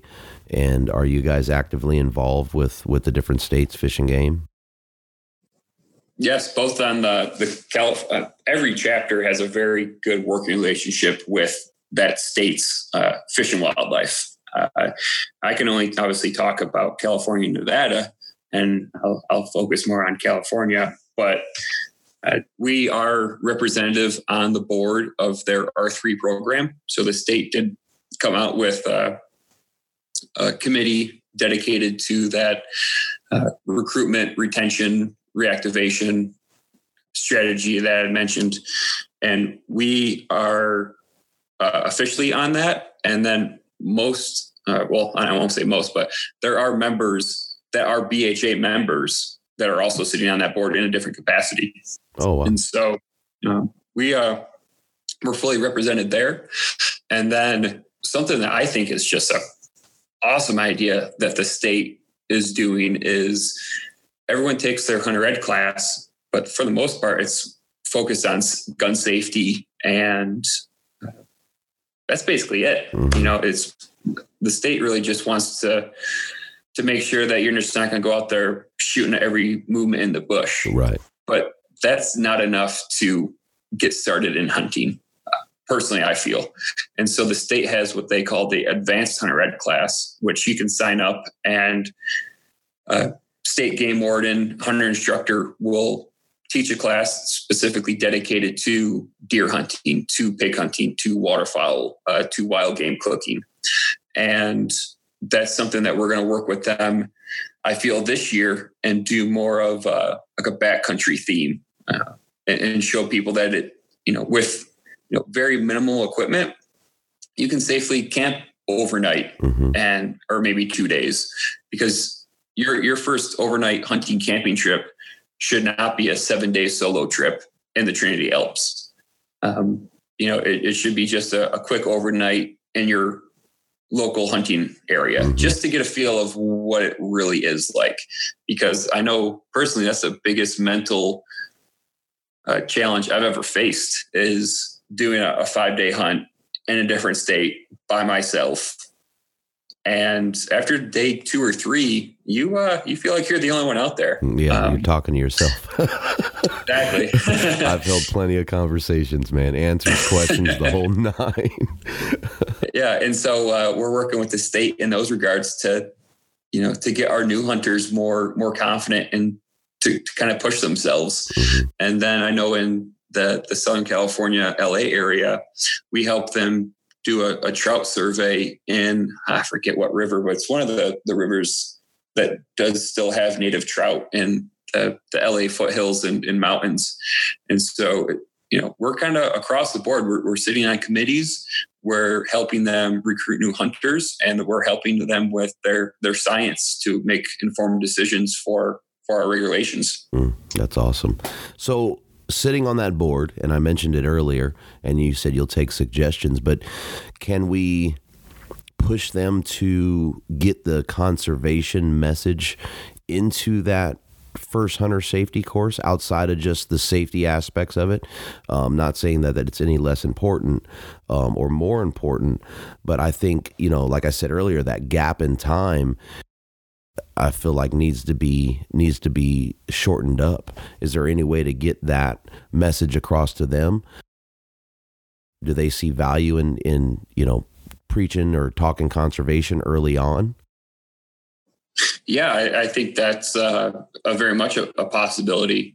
And it's been a while since I actually taught a class, but I know when I actually took the hunter ed instructor test, I can't remember anything off the top of my head that made me research Pittman Robertson or had me, make sure I knew all about it. Mm-hmm. And so maybe even if it, comes down to throwing one or two questions on your average hunter ed test about Pittman Robertson, I think that would just be an improvement. But I would like to see, more literature dedicated within the booklet that you all get when you do take the test about conservation. And those are the exact conversations that we're having already with the R3 program to get that changed and to move that needle. Mm-hmm. So no, that's a great suggestion. And to my knowledge, that's exactly the type of conversations we're having. Yeah, because that's a big deal when we start talking, somebody trying to argue the point. If you have that information up front, then you're less likely to grab a hold of the, again, the cop-out arguments and be able to speak educated or, close to with some solid facts and really push a different narrative outside of, meat in the freezer. Yeah, I couldn't agree more. Just playing devil's advocate, which I kind of look, even when I'm talking to myself, I always love to play kind of the devil's advocate to myself. But every time I hear someone say, oh, well, we're controlling the wildlife population, it's like, okay, well, then does that mean you're only for whitetail hunting and against mule deer hunting? Because science is showing that the mule deer population is not doing that well. Or are you against bighorn sheep hunting? Because that population could probably use a break. And so, that's the personal pet peeve I don't like about that. Oh, we're controlling the wildlife population, because that's not what hunting is 100% designed to do within the North American model. Right. It's designed for conservation. And I feel if you are going to have a discussion with a non-hunting person, it's going to go over a lot better coming from that conservation side than say you're shooting animals to protect them from themselves, so to speak. I think that conservation rhetoric goes a lot farther. That can go as easy as what is the actual definition of conservation? And I don't think that most folks can answer that. You know what I mean? When they start talking meat in the freezer and things like that, what is conservation? And I think not having that answer or that information is part of that weak argument or the cop-out argument again. If you asked me 10 years ago, what is conservation? I couldn't tell you. I might not have been able to tell you. I might not be able to tell you today what it really is. I have my view of it, but yeah, it seems like that would be the first step in the line to really, strengthen all that. Is just, that basic information. And that's why BHA takes a lot of their guidance from Theodore Roosevelt, because back then the conversation was, do we want conservation or do we want preservation? And those are very different terms. And there was talks back in the day of just more or less fencing a national forest and guarding it with the Army and allowing no one in. Wow. And luckily, Roosevelt decided that's not how we're going to move forward. And we're going to have conservation. We're going to use our resources and we're going to make sure that we don't use all of our resources. And particularly from BHA standpoint, those resources were game animals and fish. And so when I say that, you need to have some sort of compromise to move really anything forward, I think conservation could also be the definition for compromise. You're taking some out, but you're also leaving some there. And so I think that's the role that BHA really is designed to do, is making sure that we can use what we have now, but making sure that our future generations have those same experiences. Because I know when I was standing over my first elk, I was in disbelief. I didn't think what was happening was actually happening. And I didn't think the animal was dead until I actually put my hands on it, because I was fully expecting it just to kind of disappear. I was like, this just did not happen this fast. And so I would do anything to make sure somebody else has that same appreciation and same excitement when they walk up on their first animal. And it doesn't have to be an elk. It could be a mourning dove or a squirrel or anything. Yeah, you really, elk is, don't get me going on that. That's next level in terms of that excitement and that feeling of what you experience. But yeah, I love going dove hunting. I'm not the greatest wing shooter. Quail hunting is a blast. And you have the same level of appreciation in all of them. Rabbit hunting, rabbit hunting is one of my favorite activities. I love it. Gets that blood going. And I know, I don't even want to know how long ago it was, but I was, say 14 when I shot my first deer. And I can still tell you every squirrel I saw that day. I mean, that's how well that image is just burned into my memory, having that. So you said conservation and preservation, right? And you hear a lot of, well, you guys need to leave it alone as hunters. You shouldn't be hunting. And then we, go into the herd management argument and et cetera, et cetera. And people say, well, if you don't touch it, it's just going to stay there. But we've had our hands in the pot, so to speak, for so long that not doing something is worse than our stance. Am I accurate there? I kind of jumbled that up a bit, but we have to do something. We have to manage it. We can't just leave it alone. Yeah. And I think the key word in there you just said is we have to manage on some way or another. The days of closing off a big piece of land and just having Mother Nature work itself out doesn't exist anymore. Us as humans have completely thrown that opportunity out the window for that to happen. No matter where it is, as far as wildlife, we need management from both sides. We need management because some areas are overrun with overpopulation, and you need management because some areas are in dire need of putting more animals on the landscape. For instance, I just did a meeting with a congressman staffer and talking about sheep hunting. And you look at the Mojave Desert, and you have all these islands of mountain ranges, and each mountain range has its particular population of bighorn sheep. And they really don't move off that mountain because then they have to cross the desert in the flat ground. And so we need to make sure that all that genetic diversity is still viable, because then you run into issues with disease and large scale die-offs. And one of those management tools is hunting. And it's also using water sources like guzzlers, which is also primarily 100% volunteer based, which is something that we're going to be working with the Wild Sheep Foundation in helping them install new guzzlers. And so I feel you need management on every piece of landscape out there. And management from a cost perspective standpoint involves hunting, because you either can have people willing to pay money to go do it, or you can have the state tax you so they can pay to go do it. But regardless, it's going to get done. So that's why I think hunting plays such a crucial role in that North American model, is because we have people willing to foot the bill for it. It doesn't have to come from taxpayers. And that's what's vital for conservation in North America. So the guzzlers, tangent again. So I think that was you I was talking to, and we were talking about Mojave, and they wanted to pull the guzzlers out of the park area itself.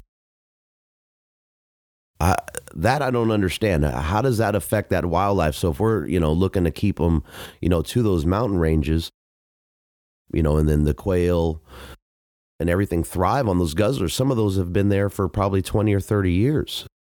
Give me some background on that. Yep. And so this is a perfect example of some of the policy work that BHA has done just last year.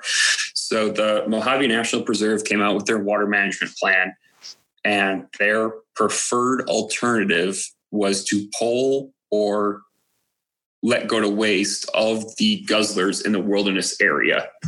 And the plan was to let those more or less crumble and become useless, and then build new guzzlers outside of the wilderness designation areas. But the issue with that is first, those guzzlers were there before it was even designated wilderness. A lot of those guzzlers were there in the 50s, which, back then it was just regular old, I think it was BLM land actually back in the day. Mm-hmm. But then the national park took control of it, designated some wilderness areas, and now the park's wanting to remove those guzzlers. But since those guzzlers have been there for, we'll say 60, 70 years, every one of those sheep and mule deer and the other big game species on the landscape in that area have relied for generations on those locations. And the guzzlers are actually used as a management tool to facilitate sheep to move between feeding grounds.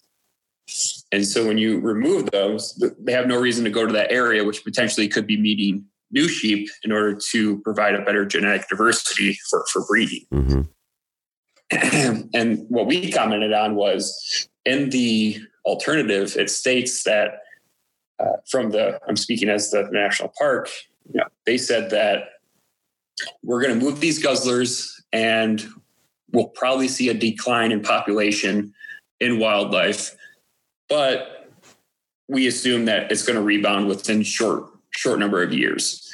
Well, when you're talking about a low density mule deer population that's super fragile, and you're talking about bighorn sheep, I don't think you are allowed the luxury of assuming anything on a population level. Mm-hmm. If it's potentially going to decrease that population, then we shouldn't be doing it.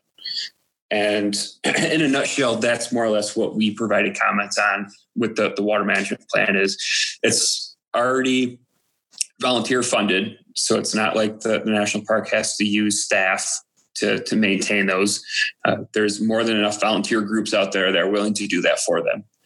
And it was really I would say that's the major point of contention with sportsmen's groups and that water management plan, is the removal and new location of a lot of those water sources.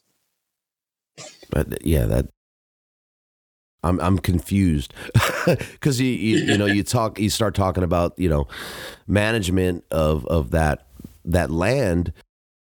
That seems like that's a heck of an assumption to make, that, we'll see a rebound in that population in a short period of time. Well, what's a short period of time? And you're assuming that you're going to see a rebound to herd numbers that are already diminished and very, very small.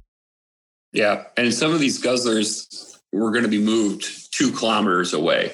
So it wasn't like it was going to be moved a couple 100 yards down the road or down the canyon. It was going to be in the next canyon, or the next canyon over from that canyon.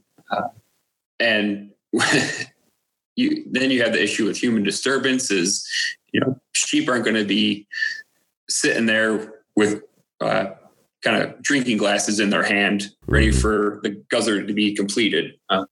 There's going to be some time where they're going to have to find that new guzzler, and that time is going to be a very precious time for them to find water, because if you've ever been out in the Mojave Desert, there's no water. Not an oasis. Yeah, exactly. There's no water. Dang. Yeah, that's crazy, man. Wow. Yeah. Hearing numbers and hearing stuff like that, I mean, from my seat, it just floors me. I don't know. I don't know what the motive behind something. What is their motive? That they say what the motive is, or why they were looking to do that? That just doesn't make sense to me. I think a lot of it has to do with it being a wilderness designation, and so the belief is, if it's wilderness, you can have no human activity in there, as far as a man-made structure. Mm-hmm. That's why there's no buildings in wilderness areas. That's why we don't have roads in wilderness areas. And the thinking was, well, since this is a wilderness area, there shouldn't be any man-made structures. Well, the issue from our perspective was, okay, well, if it was there before the wilderness designation and these animals rely on it and it's already an effective management tool that you're using, you shouldn't take them out. Right. But that was kind of the thinking behind it was, okay, well, it's wilderness now.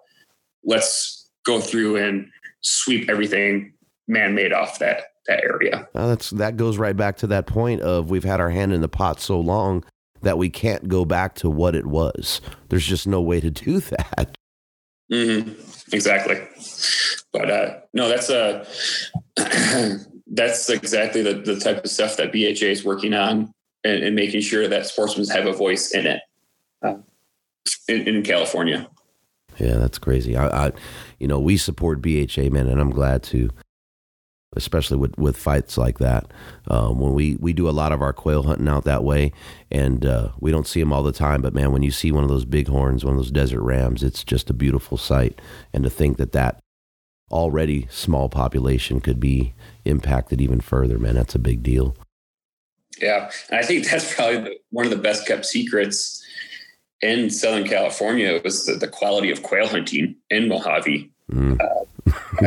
I know when I first started in California, I actually helped out with the youth quail hunt out there that the National Park Service puts on and sponsors it, which is, I think, is great for a National Park Service to sponsor a youth quail hunt.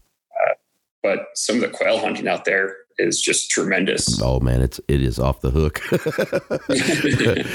But and then not just the mule deer and the bighorn, but the quail populations are going to be hugely impacted by the lack of water, the lack of those guzzlers there as well. Yeah, absolutely. And so you have the big game guzzlers, but even more so, we have a lot of the small game guzzlers specifically for quail and rabbits and jackrabbits, things like that. But the desert is a very precarious thing, and 1 or 2 months without rain, where typically it needs rain, it does have a visual effect on the landscape. So BHA 2018, man, share some of the milestones outside of, hitting that 30K membership.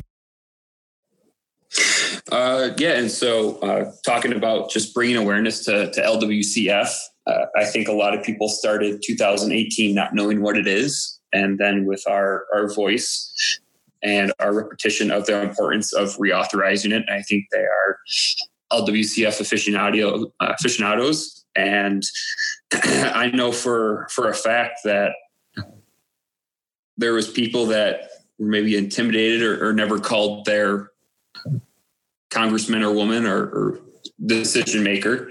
And, we gave them the tools in order to create that dialogue. And so we had a lot of first time callers that were BHA members talking to their lawmakers and providing them with comments on how they should vote on this thing or that thing. And so we really activated our base tremendously in that regard. And then, obviously just making our voice heard in the political arena. I know earlier last year you had Jason Chavez kind of introduced that bill in Wyoming, talking about how he was going to transfer all the public land in Utah, and BHA put enough pressure on him where he not only pulled that bill, but he made sure to go out and put a hunting vest on and take a puppy and take a picture with that, and then announced that he was going to pull a bill because he didn't want to do that to sportsmen. And so I feel BHA played a very important role in informing him that, transferring public lands is not something that sportsmen or women want to do.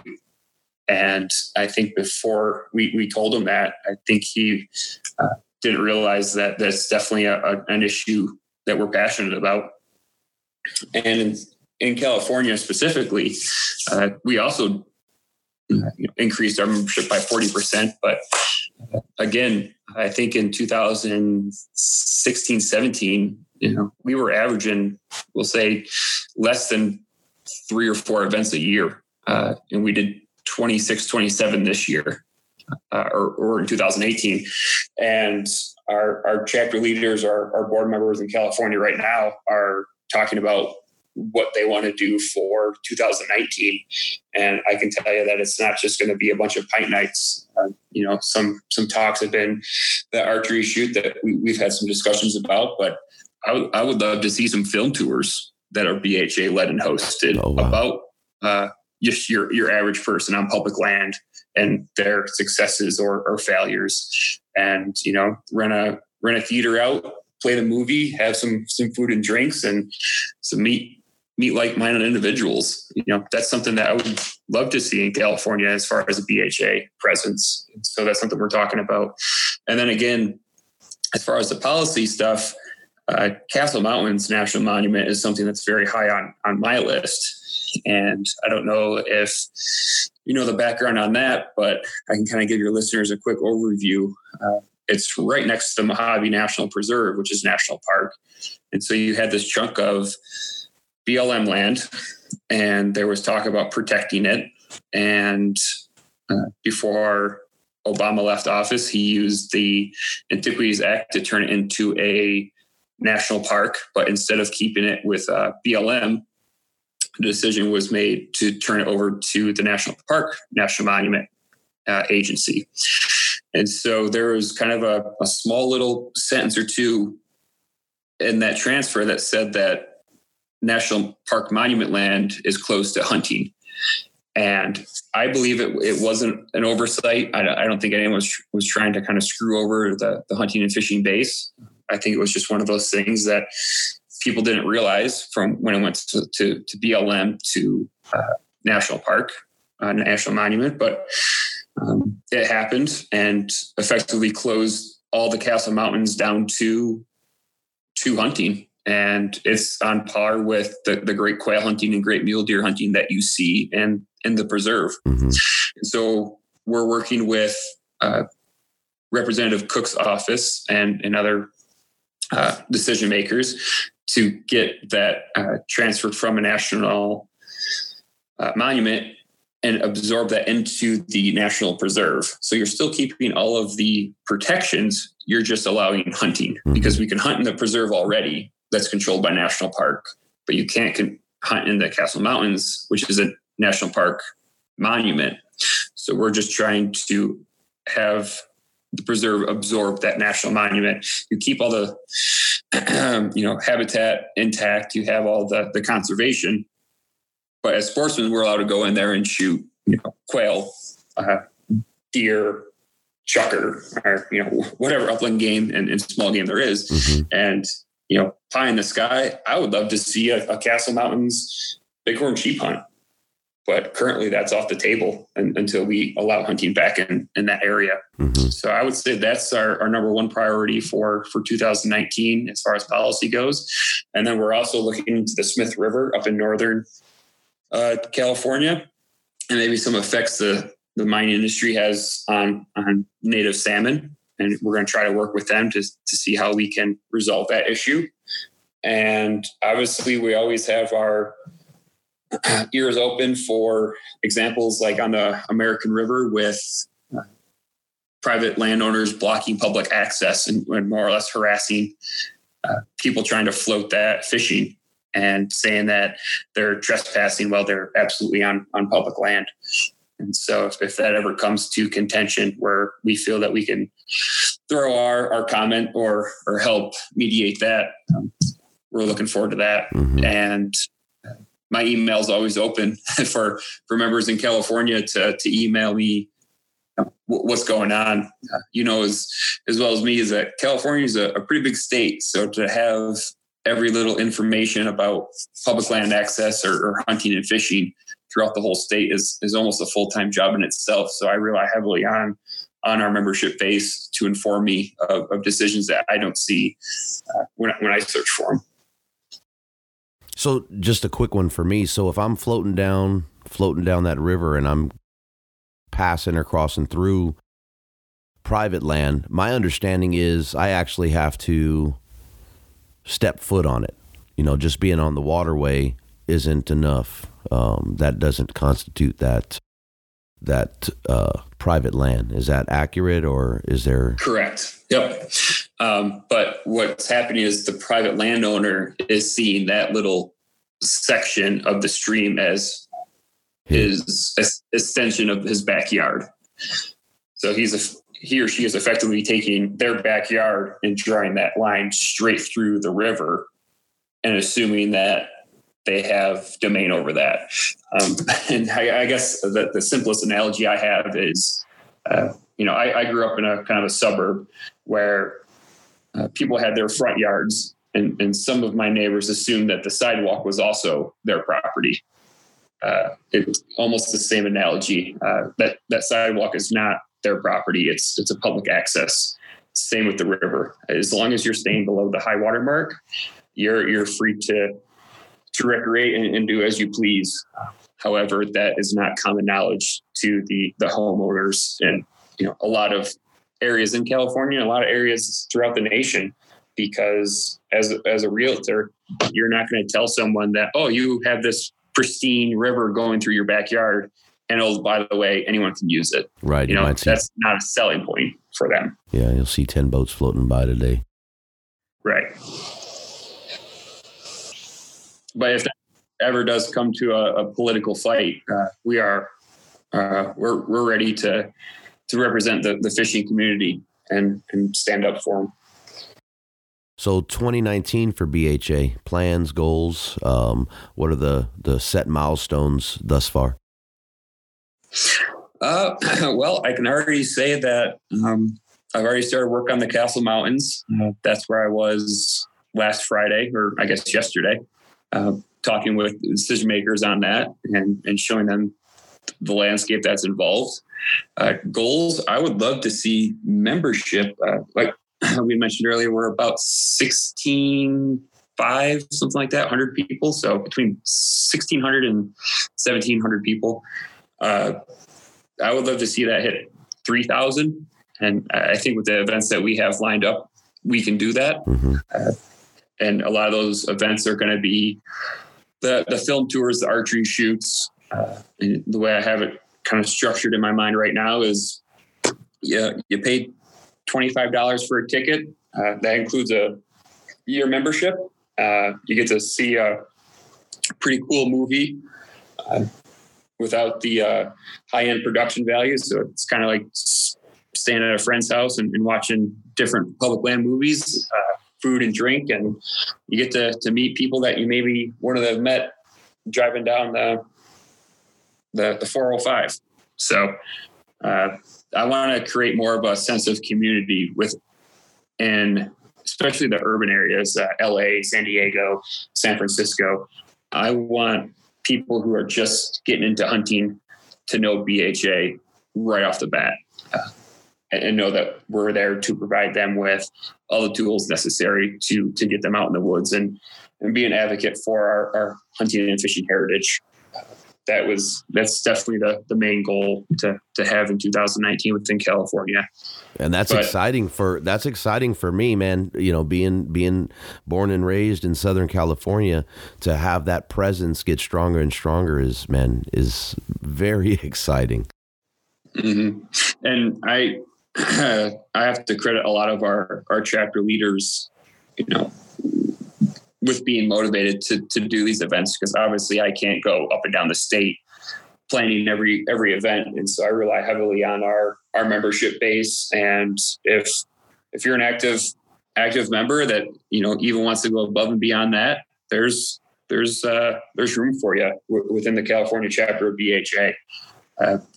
There's no caste system, so to speak. If you're motivated and want to do something, I'm going to give you all the tools that you need to have to make it happen. That's awesome. So kind of off topic here, but one of the things that we're doing, we're doing it on our own here, is we've partnered up or teamed up with a couple brands, and I'm doing a BHA membership giveaway coupled up with them. And it's just a membership that, is out of my pocket. And I'm just trying to spread the BHA word, man, and get those numbers up. It's pretty important. I mean, this could be so impactful, especially here in Southern California where we don't have the voice, or, guys don't even realize that we actually have good numbers here. So getting those guys or women involved in that, man, is a big deal for me. So I'm going to keep pushing. That's awesome to hear. Thanks for doing that. And again, going back to why our voice needs to be loud, and in California, particularly the urban areas, is when the wildlife commissioners meetings happen in these areas, less and less so the hunting contingent or demographic is being less and less represented.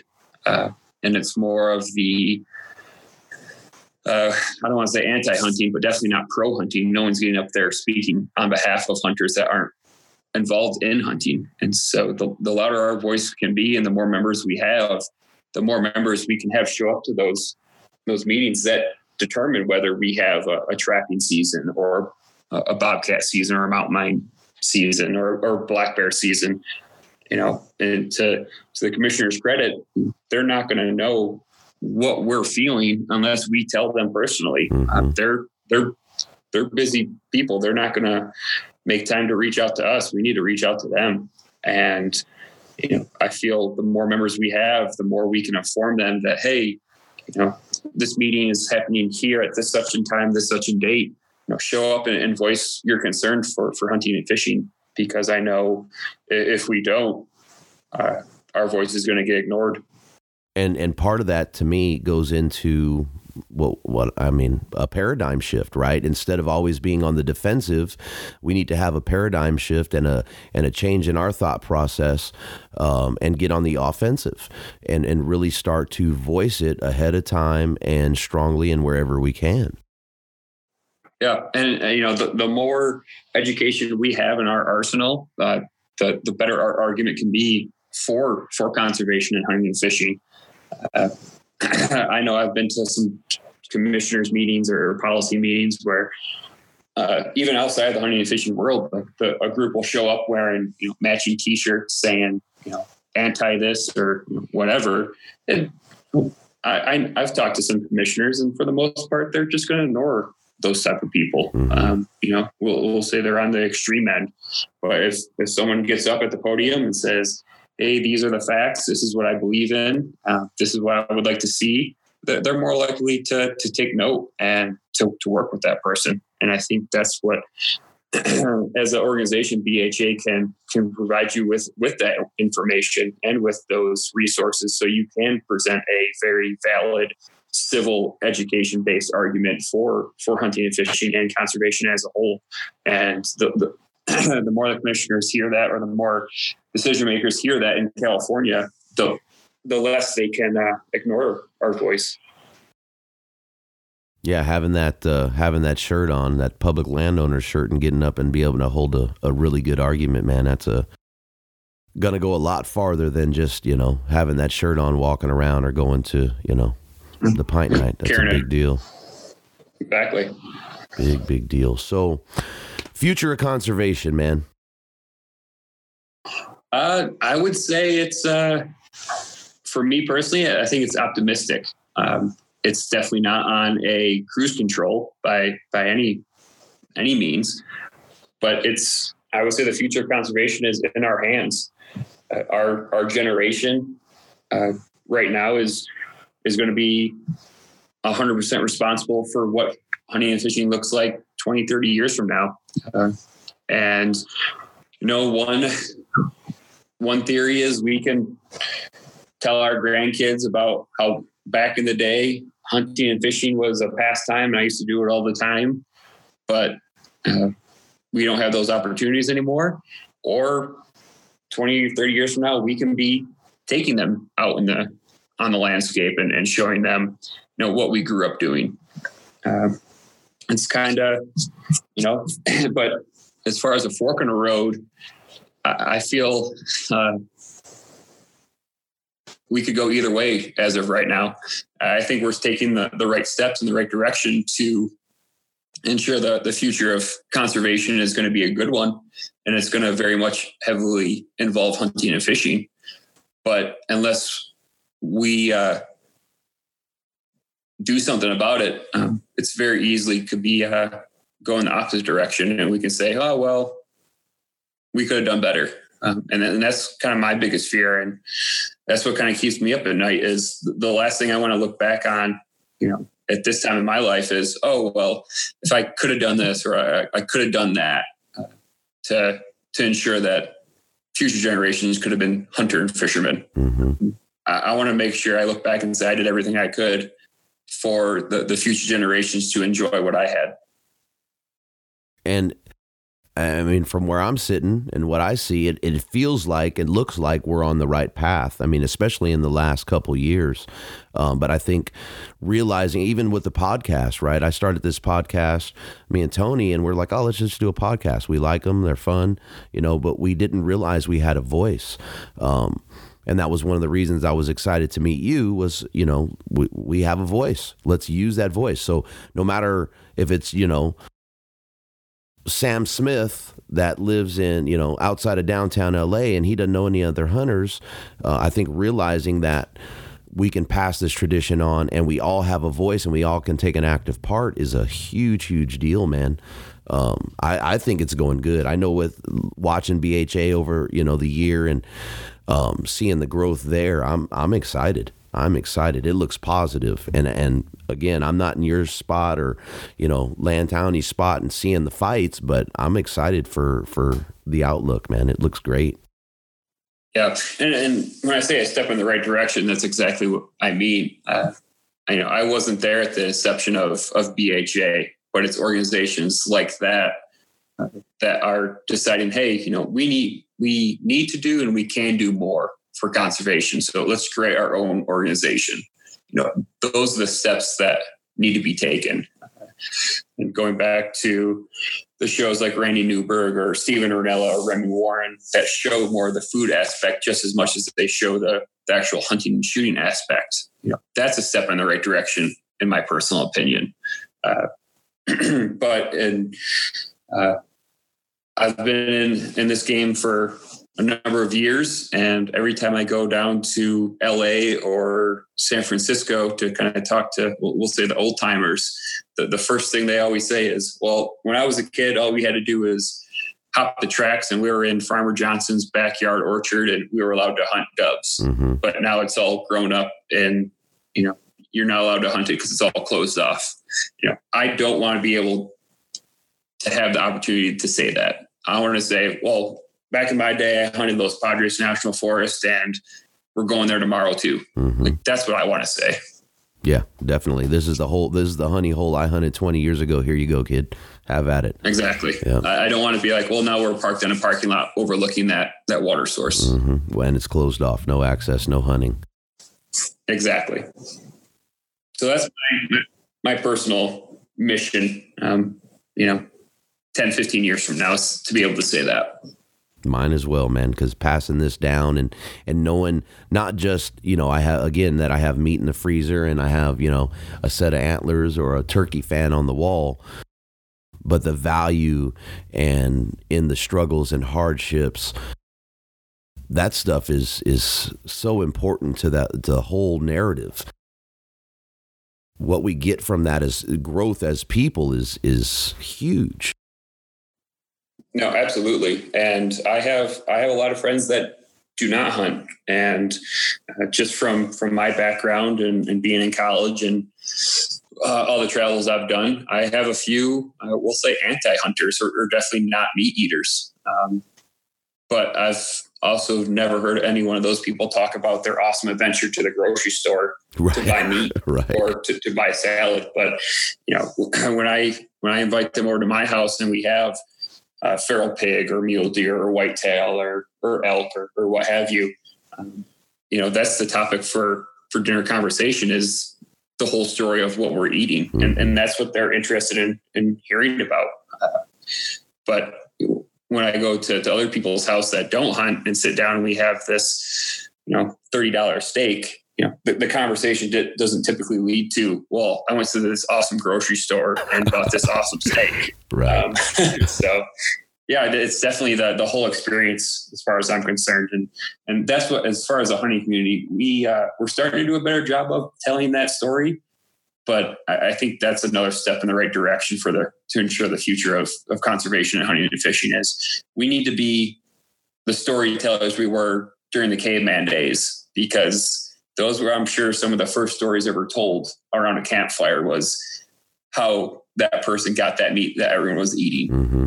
And so storytelling's in our blood. And I feel somewhere down the line, we lost a little bit of that skill, and we just need to regain that storytelling skill to inform people that it's not just about the kill. It's about the whole adventure.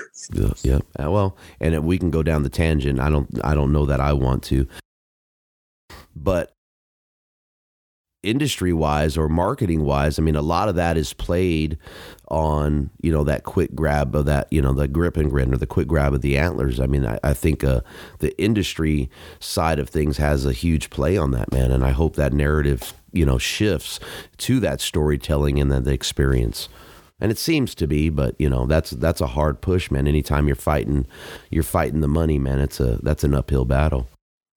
Yeah. And it was definitely it's gotta be, it's the darkest before the light type of thing, because I stopped watching those shows I grew up on when it was hard to tell when the show commercial break and when it started back up again.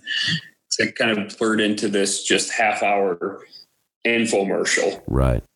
As far as most of the hunting shows were concerned. And I couldn't tell if it was a commercial, if it was still part of the show I was watching. So that's personally why I stopped watching a lot of them. And then found the new media that's out there that obviously everyone has to have sponsors or else they're not able to do what they are set out to do. But there's organizations out there that are very dedicated to conservation, and we're happy to say that a lot of those companies are our sponsors. But it kind of goes back to, we need to maybe have a little reality check within the community. And I think that has already started to happen. And there's a subgroup that's kind of taking the lead and making sure that the future of conservation is going to look bright.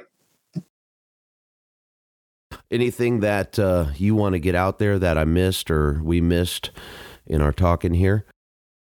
No, I think we covered a lot of it. I think the only thing I can, keep stressing is, I feel free to give your listeners my phone number or email. Okay. Because when I say that I'm an open door as far as ideas and discussion, I really mean it. And I'm happy to listen to anyone's plans that they feel BHA should be working on, or stuff that maybe we're working on that we can be focused in other areas. I'm an open door. So with your listeners, if they feel that they can do something to contribute to BHA's success and growth, I'm going to listen to them. It's awesome, man. That says a lot about you and the organization right there. That's a big deal. I think that that invite should make people feel like they have that voice, they have that say, and get behind it. I appreciate your time greatly, man. Ton of information. I learned a bunch. Hopefully everybody else can get behind BHA and feel the same way that I do about it. Yeah, no, thanks for having me on. This has been great. Honored to jump on with you. Yeah, we'll have to get you back on, because that wildlife biologist thing, man, we can go on for another 2, 3, 4 hours with that. Yeah. and just like I said, if you want to talk about rabbit holes, I'm the guy to talk to. So I have enough of them. I can go down. Yeah, we love them. Perfect, man. Well, I appreciate the time. Yeah, absolutely. You can catch up with Russell on Instagram at Russell Kuhlman. Make sure to follow him and BHA and get in the fight and help protect our public lands and waterways.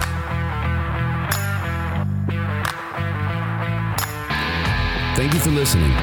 Follow and tag us on Instagram at Western Contours. Jump on iTunes, Google Play, and Podbean. Subscribe, leave us a comment, and don't forget to hit that 5-star rating. We appreciate the support, and until next time, lay 'em down.